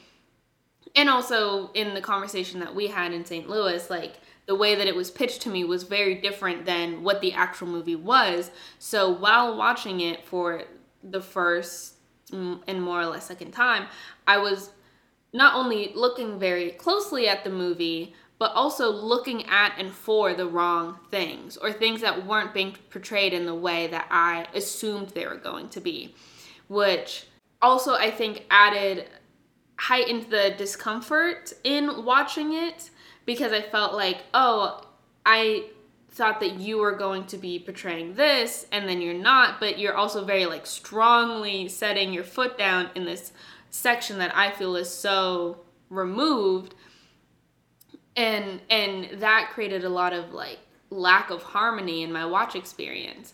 Whereas when I watched it this time, one, more plot forward, but also I knew the plot better and more of it, and knowing that it wasn't like a lesbian, or going into it not expecting a lesbian romance. But I will admit that with this rewatch, partly because of knowing the plot better and also now being able to just focus on other things, I saw the love in the movie way more strongly. Like the relationship between Hideko and Suki their evolution made way more sense to me. So sorry to all the OG Handmaiden stans who are hearing me have to like come to this. But like I saw it way more clearly then. Whereas before, their scenes felt so disjointed to me. I'm like, this does not feel like two people developing a relationship. like that's just how I felt. Whereas on this watch, I was like, oh, I'm noticing, like, because it's one of those things where what they're saying and what they're portraying, and then also what the director is doing, are like three different but distinct and strong things that were happening, that in my previous watches I didn't know what to invest in, what to believe, and that made it feel very disjointed. Whereas now I could see how they were all working together in a much more cohesive way, that I was like, oh, that's kind of a genius way to portray the arc of like from strangers to,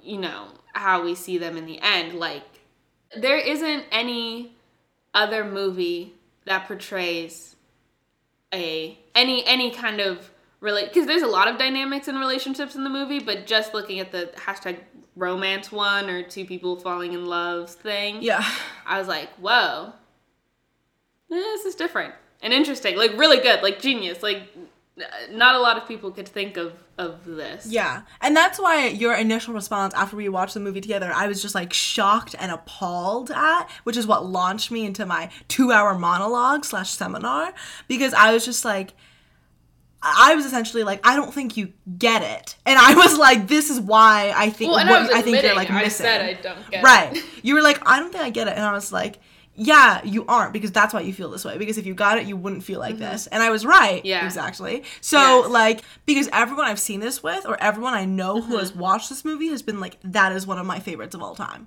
That is one of the best movies I've ever seen.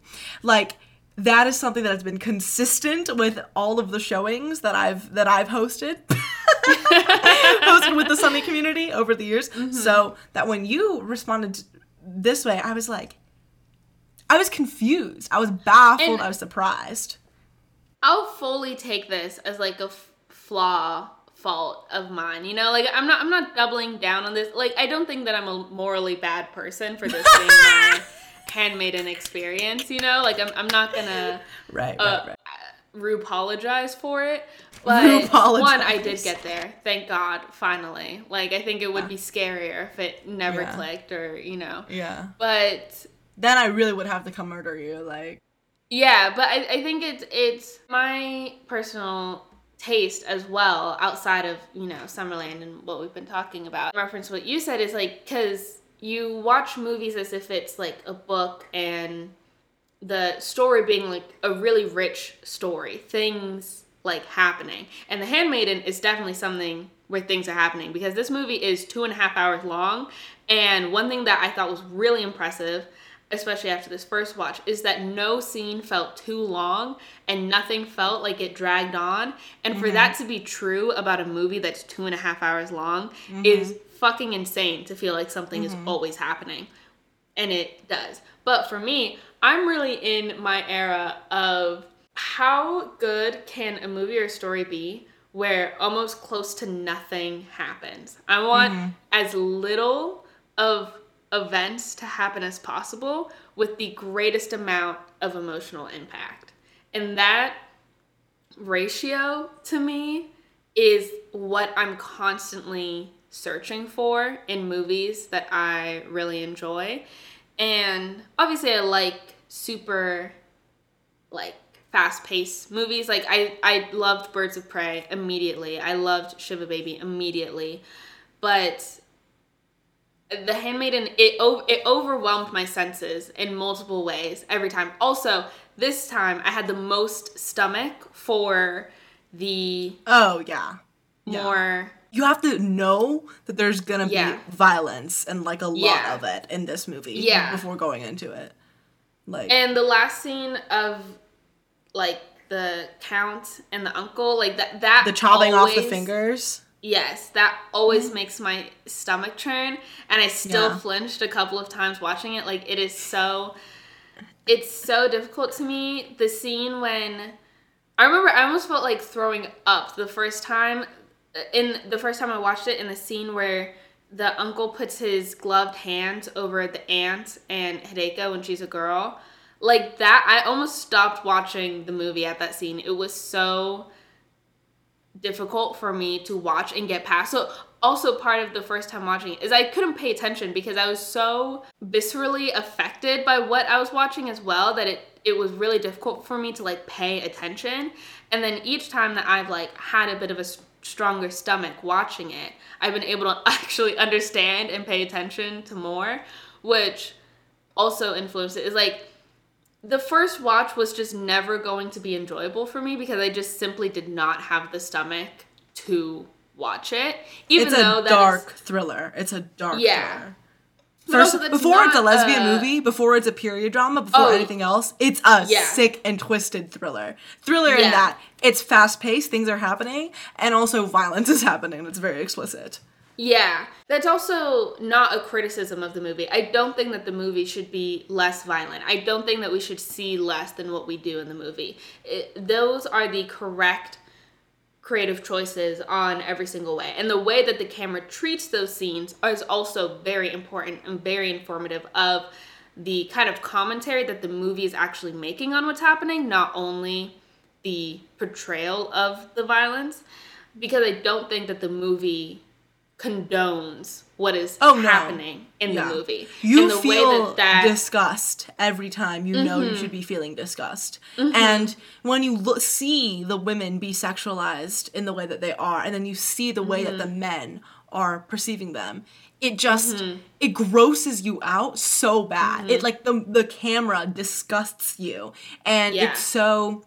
It makes it so that even the false pretenses under which Hideko and Suki enter their first, like, sexual relationship, like, we see that first sex scene in Act 1, that still feels pretty uncomfortable for us, because we're like, oh, girl, like, what's even happening here? Like, you are in such a precarious situation. That sets the baseline for the level of discomfort you're going to feel about sex in this movie that only escalates exponentially. as it progresses. Which then, when we revisit the sex scene from Hideko's perspective in the second act, it's so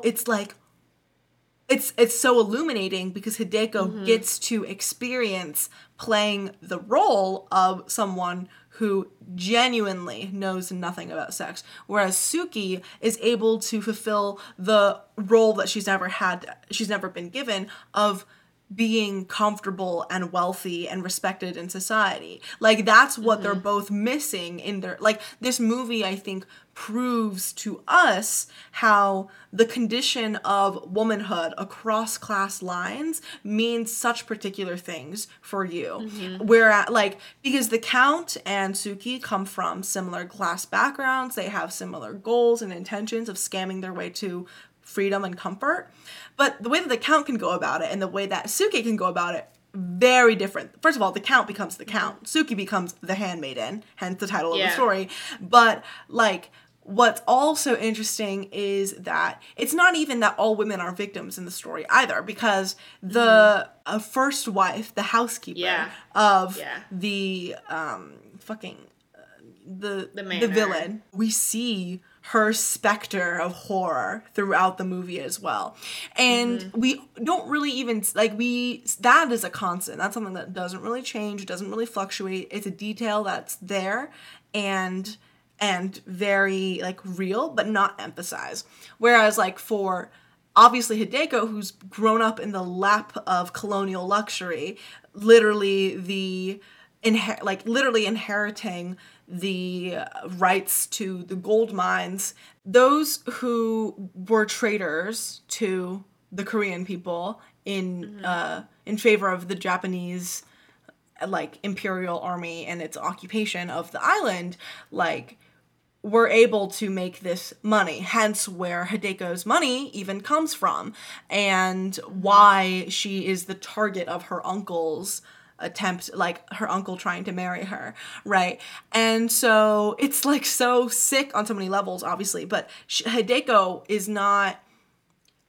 has not chosen to be brought into the world in the position that she is, obviously. And for her position, for the person that she is, she's been trapped at this manor her whole life and forced to be sexually exploited from childhood by her uncle. So we see how, like, the gendered reality of being in the upper colonial class can look very different from how Suki has had a lot of relative freedom in that she doesn't have to respect any laws or rules, because she's, at the end of the day, she's a pickpocket.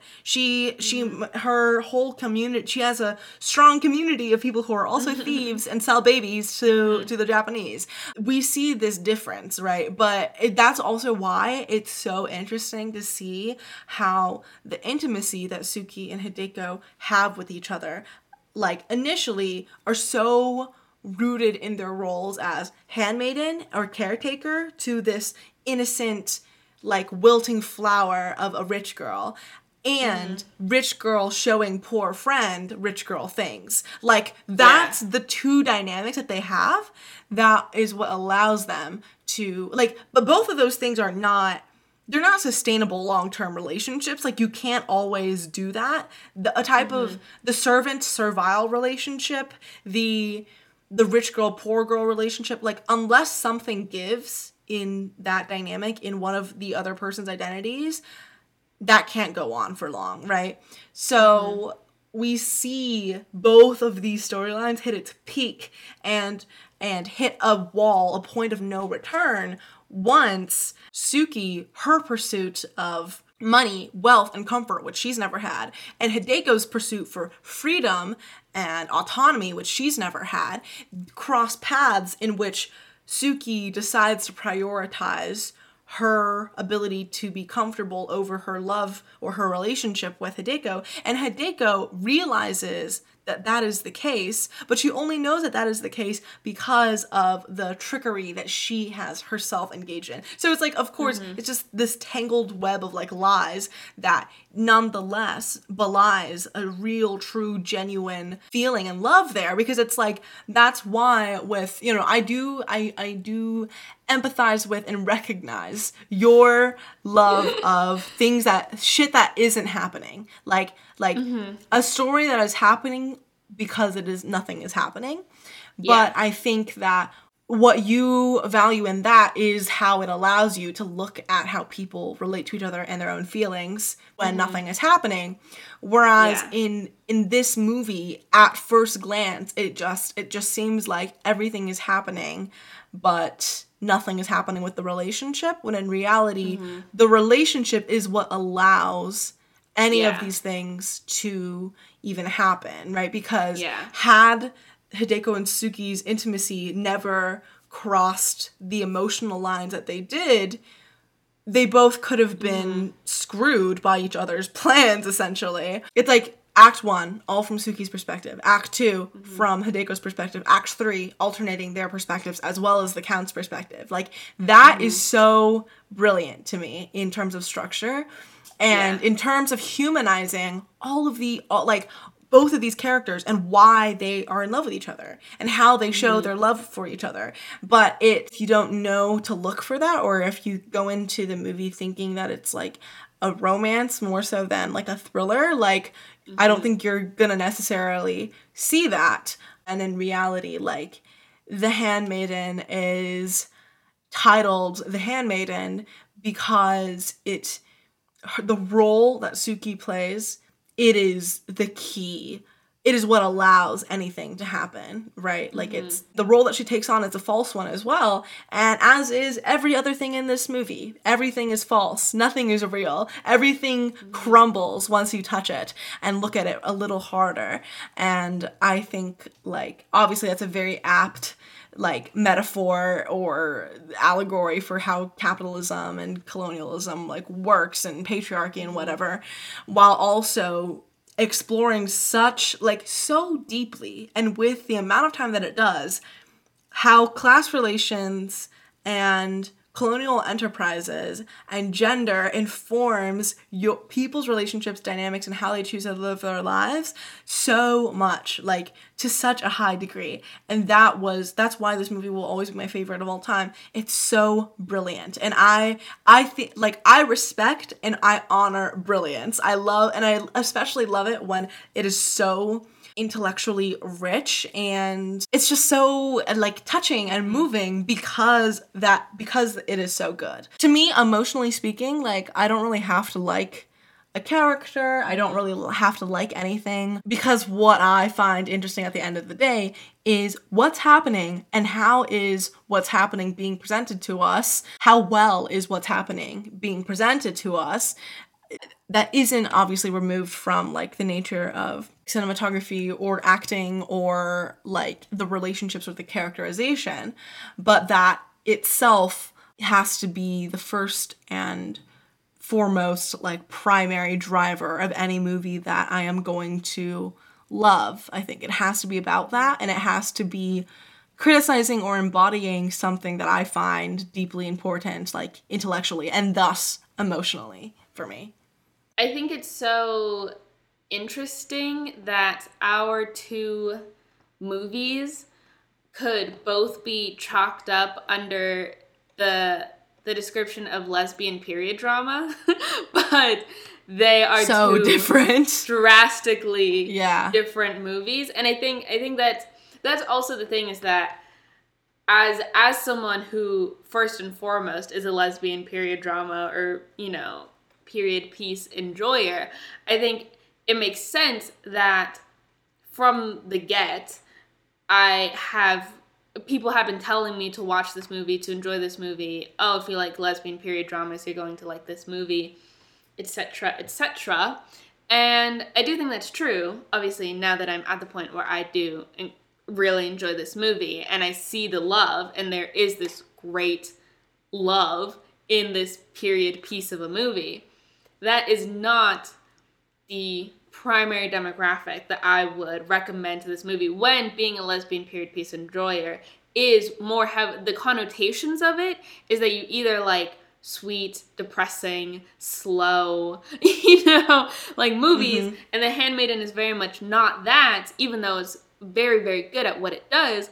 I think, obviously, people who are really into film, like filmmaking, film people, should be the primary. But, like, horror movie, thriller movie, like, because also part of what was difficult for me the first couple of times is just figuring out, like, who is saying, like, whose eyes are we in right now? It was really difficult for me to track that from act to act, from scene to scene. Who was narrating this, even if there wasn't, like, a narration, just, like, generally. I felt lost, but then, because it switches, but it does it so well when you get it, like, which is essentially what you said to me and what so many other people have said to me in my journey with The Handmaiden, is that once it clicks, it really does click. And for the people who watch it the first time and fall in love with it and love this movie from the very first time that they see it, I'm like, whoa, that is, like, so impressive, because then you don't have to climb the mountain that I had to get to for this movie to click. But I also think that it's, me now liking The Handmaiden doesn't feel forced. I think it would be really easy for me to sound like I'm bullshitting so that I don't get slapped with, hate for calling The Handmaiden mid. But it's a genuine, like, change of perspective as the viewer of the movie that has made my watch experience more enjoyable. It's not because it's just like, oh, it's my best friend's favorite movie, so I have to like it kind of thing. It is a really impressive movie on multiple levels. And I think the fact that, however it came up that the director was going to do an adaptation of Fingersmith and decide to make this fucking banger of a lesbian movie is, like, so crazy, because it's like this level of, like, creative organization and acting and directing could have been done on any other movie, like any other thriller, horror, scam movie, and be brilliant and amazing and change cinema forever.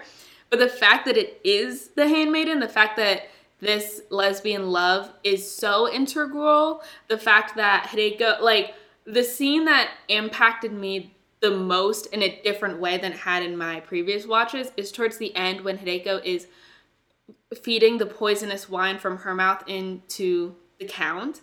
And the first 2 times that I had seen that scene, I hated that scene because of the Count's actions and how he was behaving in the scene. And I hated watching that, especially at that point in the movie. You've seen so much violence that I'm like, I can't take it anymore. But in this past watch, I was really able to notice how desperate Hideko is to save Suki. And she's like, let's get this motherfucking show on the road. Like I was able to see her perspective more in not outside of the victim role because like she is in the middle of being victimized by the Count in this way. But I saw her much more as an agent of her own, what she wants to get done in that moment, and her trying to drink the wine as fast as possible to influence the Count to drink the wine, and then realizing that he's not fucking drinking the wine. She's like, I gotta take this shit into my own hands. Takes his wine, starts putting it, and it that was one of the most. At that point, I was already more tapped into the quote unquote romance and love of it, but that scene stood out to me much more stronger in a different way that it had ever before. And now I was like, oh my God, like I love this scene. It went from something that made me like sick to my stomach to watch, of being like, that is the greatest act of love and passion and, yes, wanting to do something bigger than yourself that I've ever seen. Yeah, because it's true. This movie kind of shows like how the biggest act of like love that you can make is the sacrifices and the crazy hurdles you choose to jump for the safety and well-being of the other person at your own expense. Like, yes, Suki gets locked up in an asylum and eats a fucking bug in the rice ball bag. So that her and Hideko's plan can go as planned. Yes. Hideko goes through with this sham marriage and puts up with the Count's behavior and essentially just, like, appeases his whims and messes around with him, which she has plenty of experience of doing and controlling the men's emotions around her in her life, obviously. Yeah. And Suki obviously has a lot of experience in being in terrible living conditions, in total squalor. So, like, they're doing what is familiar to them in order to help the other person. And that is what's, like, so... I mean, every time I get to that scene that you're talking about of, like, the wine...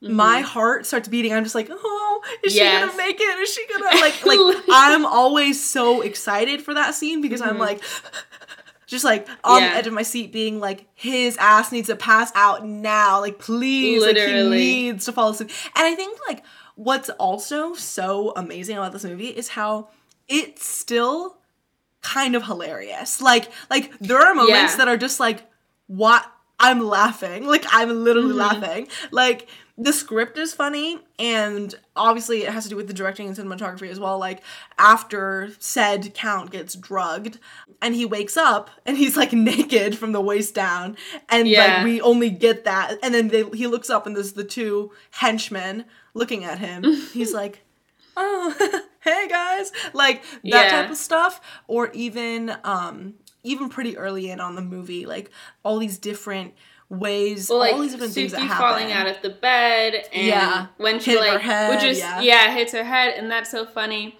And her, like, slip-ups, and when she's, like, revealing her hand. Yeah. I think one of the funniest, but also, like, the sickest jokes that the film has is when Suki is holding Hideko because she almost tried to kill herself. And then Suki gets so mad that she lets go. Yeah. And she's, like, ranting and pacing. And then she realizes that Yes, exactly. That scene, it's very funny. I'm like, I shouldn't be laughing, but that is so fucking funny. And because it's, like, the shot is, like, far away, so you see them both struggling at the same time. It's so funny. It's so like, funny. Classic humor in that way. Yeah. But it's also at it's at the emotional, like, peak of the film where you're like, oh my god, like, everyone's desires and wants for this movie just are fucking, like, where they're hitting their high points, and then that happens, and you're just like, oh, well, that's kind of hilarious. The other thing about, like, all the slip-ups that Suki makes and shit like that is that, like Hideko thinks of Suki as essentially just, like, a stupid girl, like, just a naive, dumb servant girl that she can feel zero emotion about putting away. And Suki thinks Hideko is just going to be some rich cunt who she will feel nothing about putting away. So they both go in with their own preconceived notions that also informs, like, that's why Suki thinks Hideko has zero sexual experience, despite that not being the truth, and why Hideko thinks that Suki is, like, as self-concerned as she is, like, or only looking out for her own skin. Because, like, it's true. Hideko is sexually inexperienced. She's just been exposed to the idea of sex as presented in pornography, as presented in the male gaze. She is. Suki is looking out for her own skin. Because her mom was hung in a public square for being a thief. Like, Hideko is a rich cunt. Like, that's just who she is. Like, she was born into the lap of luxury. And even, like, the scene when they're running away from the manor and Suki just jumps the fence and jumps the stone wall and, like, just runs. Yeah. And she looks over and Hideko, like, is, like, just standing there. Suki has to jump back and, like, make a little staircase with their luggage for Hideko to be able to walk over it. Like, it's, like, those moments where it's, like, it's true that Hideko is essentially just, like, a dainty flower in many ways. But it's like, because of that she's able to prevail against all odds. And because Suki is a stupid, naive girl, but also with, like, a lot of cunning and mischievousness within her, inherent to the nature of her scammer identity, that she is able to express the emotions that she does. Like, she very much wears her heart on her sleeve throughout the whole movie. Like, she gets really mad when the Count is being touchy-feely with Hideko. She is struggling really hard to pretend to be someone that she's not, and all her slip-ups are pretty funny, you know? But, like, it's because she is not that perceptive that we can even be in her perspective at the beginning of the movie and be totally given whiplash when she's put away. Because when we're in her perspective, we are as ignorant and naive as she is. We don't even know what we don't know until we find out, like, why she was put in the asylum. Which, like, that was something that I noticed in the comments of something. I don't even remember. I was looking somewhere, and someone had commented, oh, like, I really wanted to watch The Handmaiden, but I got to, like, halfway through the movie, and I hate, like, it made me so mad that I stopped watching. And I'm like, what? That is a crazy thing to say. Like, I get it, but also that's insane. Like, that's insane because the halfway point of that part of the movie of her being put into the asylum, that's like not even 1/3 of all the shit that you don't even know what is the reality of what you've already been shown. Obviously, that's the nature of the perspective throughout this film. So, and anyways, just so brilliant. Again, I think is something so brilliant about the movie because, again, it's 2.5 hours long. It is very long. Act 1 is like the first 58, you're already an hour in. So again, it's one of those things where it's like in a hashtag like normal movie and a less insane whiplashian psych wardian movie. You know, getting to the 50-minute mark or a 58-minute mark and not loving a movie, it usually makes sense to be like, I don't know how this movie is going to redeem itself for another hour and a half if you already are having visceral reactions or not fucking with it or whatever. Whereas, like, in normal movie context, like, if you're not, like, a film person, that makes sense. But in the context of the Handmaiden, that is a crazy-ass place to be like, oh, I get the story and I don't like it. Because you don't, but you also don't know until you really watch the entire thing, even if you just watch the first 2 acts and you think, oh, I don't like it. Or, you know, I don't know where it could go from here, whatever. Like, it's not until you see all of it come together.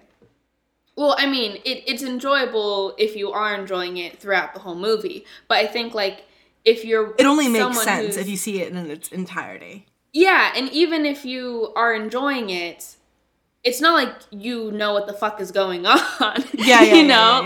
Like the way that the story is organized so that you only know a specific amount of information at such specific and poignant parts of the movie. It's not until you have seen every scene and every aspect of the movie that you actually finally know what the fuck was happening. Yeah. Whether or not you're enjoying that or not. So it's like, again, it's like, I get why people stop at the halfway point, but also in the greater movie watching, you know, environment, but The Handmaiden, like, you just have to watch all of it. Yeah, and if you don't like it the first time, you have to watch it again and again until you like it. Like, that's really how it is. It is a movie that I genuinely believe that if you keep rewatching it, you will like. I think it would be impossible for someone to, unless they just give up on the movie completely, I think it would be impossible to like watch it and not like watch it and understand it and not appreciate it, because it's just there's so much there to be appreciated. Like, you could watch it for the lesbian, of course, but from a movie making, acting, like how to portray. It was also my first time watching a movie period piece about like Japanese colonization of Korea. Like, that's just a history and a historical dynamic that I'm just not super familiar with in the way that there are other period pieces that I'm more familiar with that time period and that location. That I think it's a really good and interesting addition to like the period piece canon, I think, as well, because even though I can't say like, oh, this was accurate, this wasn't, they would have looked like this, spoken like this, or whatever, I think it the way that it portrays the history feels like based in reality of that time period and what was happening, and the commentary that the movie makes about it is, I think, a really really important and really well done, as I would assume from someone who is very familiar with that time period, and as someone who, like, this is kind of like my introduction into this world. The movie handles that aspect of it, like, really responsibly and really well done. My friend who is from Korea and also, like, obviously speaks Korean, speaks Japanese, and can, like, knows Korean history and, like, is a communist, when they're watching this movie, I remember asking them, like, are the subtitles accurate? And they were like, I'm not even looking at them. I don't know what you're talking. I couldn't tell you. This movie also being one of, like, their favorites or whatever is, and like, also this movie just being so universally beloved by lesbians, communists, film enjoyers. It just, like, shows to me, like, if there was some discontinuity there with, like, the actual history of a real life place and, like, experience that did happen in history, I think it would have already been called out, you know? Like, people would have already decided, no, that's not right. Oh, the other thing I was going to say is that with the whole, like, marketing thing and how you're introduced to a movie informing, how you're introduced to The Handmaiden informing your watch experience, I think it's so interesting that I saw a post the other day that was sort of comparing 6 different posters of The Handmaiden, like, all different movie posters, I think official movie posters for it. And the one in, I think the main US one, or one of them, involves, like, an illustration of octopus tails? Tentacles? Girl. Anyway, octopus tentacles, like, crawling all over the film poster design. But the octopus shit doesn't even become relevant until the very end of the movie. Like, I remember looking at that poster, watching the movie, looking back at the poster and being like, where is this even coming? Oh, yeah, okay, I see. You know, like, that's, you don't even visually see the octopus thing until you get to the very end, which reinforces how important these tiny details and the holistic nature of the storytelling is to this movie. Like, you really have to see those last scenes. You really have to see the fact that these girls are on the ocean. You really have to think about the nature of, like, the fucking Japanese porn that is in, like, you have to think about and notice all of these things visually, and also think about, like, metaphorically what an octopus tentacle and how that being, like, twisted into your life, and also, like, the choking that's involved with an octopus tentacle and the obvious, like all of that shit. It's just, like, it's so, that's even brilliant in itself, you know? There's another US cover, like, another one of the covers is one of all of the actors, like, being posed together looking at you, and, like, they're all touching in one way or the other, and that's also phenomenal. Such a great portrayal of all of them and their relationship to each other. And then I think the most popular cover is the one that's, like, yellow, and it looks like a Japanese style painting, and you can see little, if you zoom in very close, you'll see little illustrations of different pivotal scenes in the movie that, like, none of that shit means anything until you've seen it and you're like, oh, that's that scene. Oh, like that. So that's kind of the same with the movie poster for Everything Everywhere All at Once. Oh, yeah. Where basically the entire fucking movie is on the poster. But it doesn't spoil anything because you don't know what it means until you see the movie. Because, I mean, I obviously saw the movie poster before seeing Everything Everywhere All at Once, and I was like, oh, that's, like, a sick-ass poster. Like, I liked it, you know, I thought it was cool. But it wasn't until I looked at it again after watching it that I'm like, whoa, that's that thing, and that's that thing, and that's, you know, I'm like, and then by the end I was like, that's the entire fucking movie in one movie. Like, that's so brilliant. And I think The Handmaiden, obviously Everything Everywhere All at Once just came out this year, and The Handmaiden came out in 2016.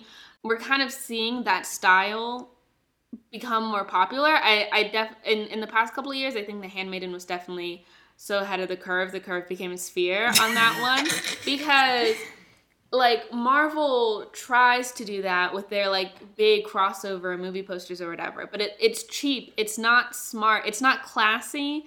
It's not intellectual. Yeah. In the way that these other kind of more, like, I'd say, like, maximalist movie posters. The Handmaiden, the yellow one, is less maximalist because you're kind of, like, zooming and more just detailed. Yeah. Yeah. But kind of having, like, it's not like one photo of like a person's face kind of movie poster that's really classic, or one specific frame, kind of like a movie poster that just holds multiple images. I think that has become really more popular, but is being done now in really cool and interesting ways that is kind of like pushing what movie posters can be. And I think that's a really interesting avenue, because this is kind of like off topic or whatever, but like when I was younger, I was like, I really wanted to be a movie trailer editor specifically. Like I didn't want to edit movies. I wanted to be the person who makes trailers, because I think the way that trailers extrapolate scenes and lines from a movie to portray its plot in such a limited amount of time versus what the context of those lines and scenes end up being when you watch the full movie were really interesting to me. And I like really wanted to be in the room of how people are like, okay, this is the movie that we made. These are the people that we want to be interested in it. How do we chop this up so that people are interested in the plot, but we don't give away too much, but we're reaching out to multiple demographics? And I think like movie posters is like the graphic design is my passion version of that. And the way that like editors watch a movie trailer and like watch a movie and are like, that's a good trailer, that's not a good trailer. Which is why like a trailer is so important to the setup to before a movie comes out. It can really make or break the public discussion. And the way that I think movie posters are really having that influence now. I think people are taking movie posters more seriously in a way than is different than before. I think they were always important, obviously, and there's iconic movie posters, but I think now it's like much more of a staple.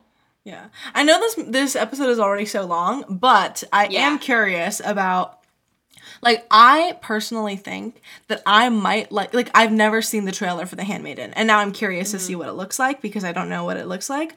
But, like, I feel like I enjoy movies more when I watch them before ever seeing the trailer, instead of movies that I watch the trailer of and thus am anticipating seeing, and then I go see it, and then I, like, with few exceptions, I feel like I've been not disappointed, but like not been wowed or brought in. Like having watched the trailer didn't really make the experience better. If it affected my experience at all, it just made it worse, you know? Like I went into the movie Men. Terrible fucking movie. It's a new A24 horror. I went into it mostly because I saw trailers on YouTube or whatever, and I was like, this is ass. Whereas the other A24 horror, Midsommar, I remember watching the trailer on YouTube and being like, that's beautiful. And then watching every other trailer of it, and then seeing it in theaters, and then watching it again and being like, yeah, exactly. Served. Slid. It has to do with the nature of the movie, but also particularly with the editing as well. But anyways, do you want to get into our recommendations now? At this point in the episode, I am recommending you a show, but I know, but it's only one season out right now, 9 episodes long. It is titled Severance, and it is by Apple TV. Oh my god, not Severance. The way so many people have told me to watch this. I know, but just, like, hear me out. Don't let this be Succession coded for you, because I need you to actually watch this one. No, so I was just gonna say, this is like when you recommended Succession, and I was like, girl, no fucking way. Okay, but the thing is that's also what you said about Fleabag, and look at us now. So I think that if I campaign for this... Well, the reason why I ended up watching Fleabag was because everyone was talking about it in a way, in coalescence with media that I have watched or read and enjoyed, in a way that was so frustrating for me, that I was like, okay, well, let me see how you bitches are misinterpreting Fleabag. And then I did. And I saw the fucking vision because of the way that everyone was misinterpreting it. So that was, I think, what led me into that, I guess. But anyways, continue with your pitch. God. Anyways, so Severance is definitely dark. It kind of has the psychological horror aspect of it that I think is tonally similar to The Handmaiden.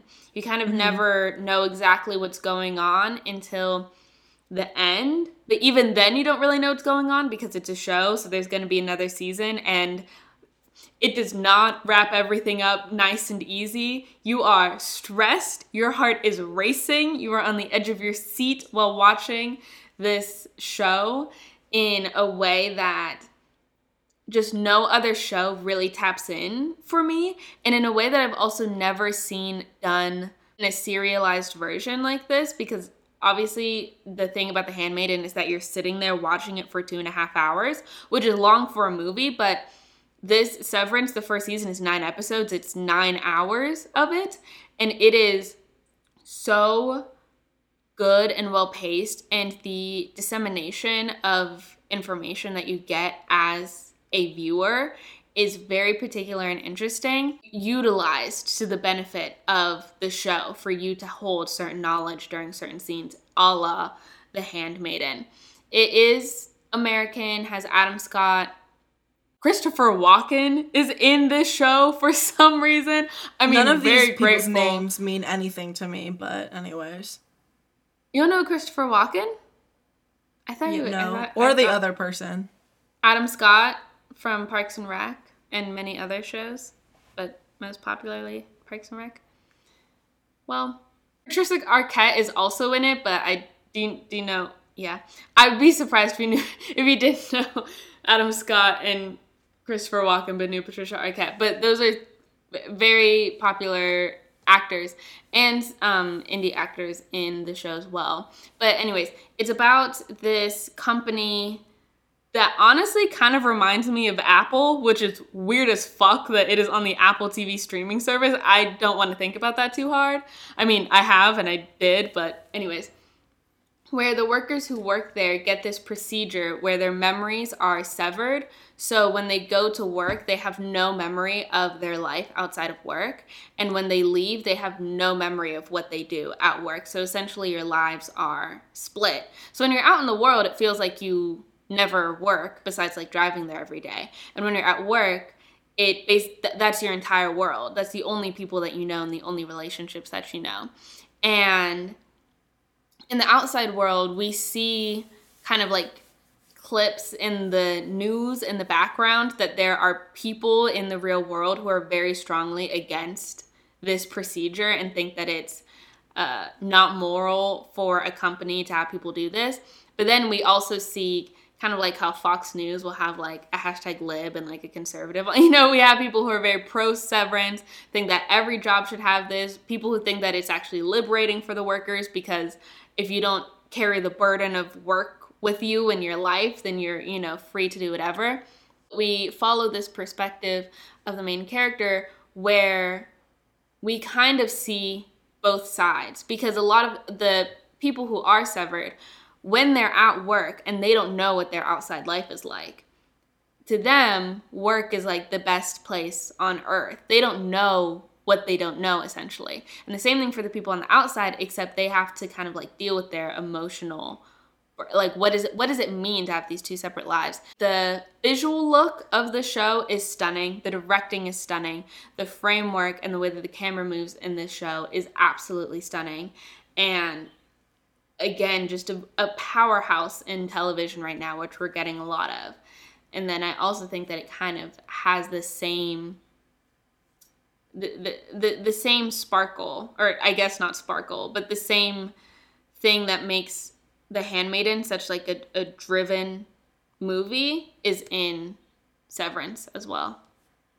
And I think that you would like it for that reason. Okay, thank you for this pitch. You're welcome. Not taking comments at this time, but no. I was just describing this book to friends at dinner, and it was kind of crazy, and the different details I was picking out from it, and then I did a little swerve. Wow, that was a great pitch from High Sunny at a restaurant. Being high at a restaurant, I've done that twice in the past week. There's nothing like it. Matt turned to me and was like, I feel like I'm in a dream right now, because I think partially because of what I was explaining, but anyways. The book I want to recommend is Schmutz by Felicia Berliner, and my recommendation comes from the knowledge that I have that you are a disobedience girl. We get it. We know. We see I'm getting whacked so hard in the comment section. I mean, I'm standing my truth, okay? I will not be shaken. But I'm getting whacked so fucking hard in the comment section. Of our tier ranking video. Everyone's like, yeah, Sunny's right. And I'm like, yeah, right. Okay, but the thing is that I have my corner of the internet where I'm right, and that is what keeps me... I'm okay with both of these truths being held at the same time. Sometimes people can hold multiple truths, Sunny. Bitch. Anyways, so this book is a very recently released novel, and I would say it's very queer, but to understand why, the concept is that there's this Hasidic girl, so Orthodox Jewish, lives in Brooklyn, and she is like 18 or 19, and she is a porn addict. How is she a porn addict, you may ask? Considering that Hasidic Jews have are by law not allowed to have computers or have access to internet. It's because she is a student at Cohen College and also works as an assistant somewhere. She also as a babysitter, working a lot to try to make money to help her family essentially, right? And to help put for her family. And essentially she has a computer for her college. So she goes to Cohen College or something in Manhattan, and she needs the computer for her classes, particularly her accounting classes. She needs her Excel slay. But within the first chapter, she sort of explains how she was looking up, just she found out that Google was a thing, that she could look up things. And she was like, wait, okay, well, let me look up some stuff. And she looks up kissing, and she's like, oh, I can see images of this. And then she starts Googling stuff that then leads her to internet porn. And so she has to hide her addiction and constant watching of internet porn from her whole family. She shares a room with her younger sister. She has to do all of this while meanwhile she's experiencing the matchmaking process of trying to find a husband.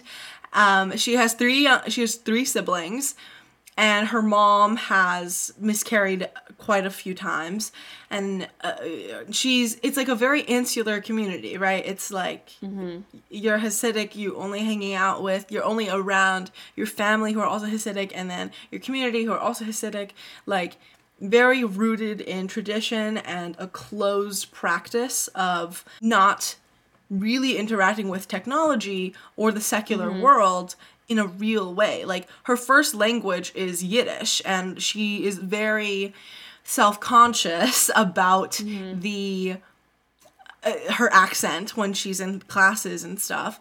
But a couple different things happen. This is another type of story that is up your alley in that it's not much is happening, but a lot is happening.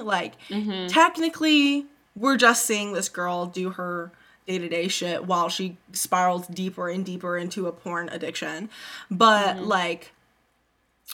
on an emotional and relationship level, it's a lot of stuff is going on, and some of the stuff includes so at her college she befriends this group of goths. And that's really funny to see. She also is going to therapy once a week with this reformed Jewish woman who her mom sent her to because she expressed her fears about marriage and not wanting to be. She's I don't know how I feel about these dates and these how I want to get married and whatever. And so she's expressing this to the psychologist, and the psychologist is just so how does that make you feel? What do you think? Eventually she reveals that she has a porn addiction to the psychologist, and they have to work through that shit as well.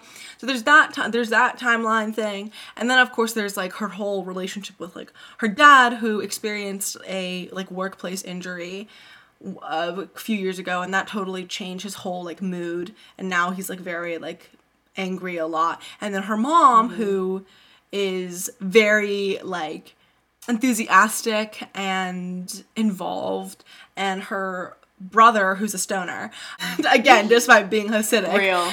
And her brother, I think his name is Moisha, he's the one that she likes the most. And then she has a younger sister who she shares the room with, and then she has an older brother who has moved out and is married already. Like, so there's all these like different family dynamics, but it was very like interesting, I guess, like anthropologically, to like be in the mind and in like perspective and experience the week to week, day to day, hour by hour life and thoughts of this girl who all she knows is Orthodox Judaism. That's all she knows until she gets introduced to this laptop and the fucking world of the internet and the world of internet porn.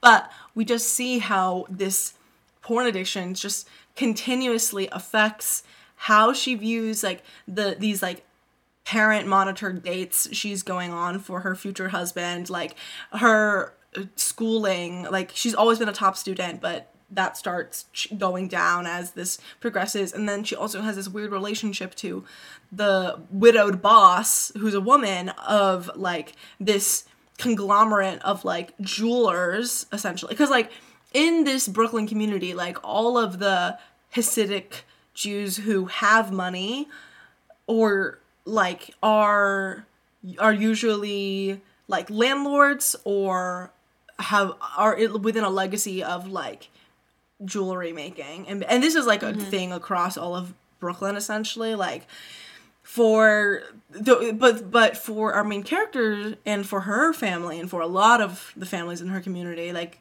are very much like penny pinching, like just working class trying to survive, right?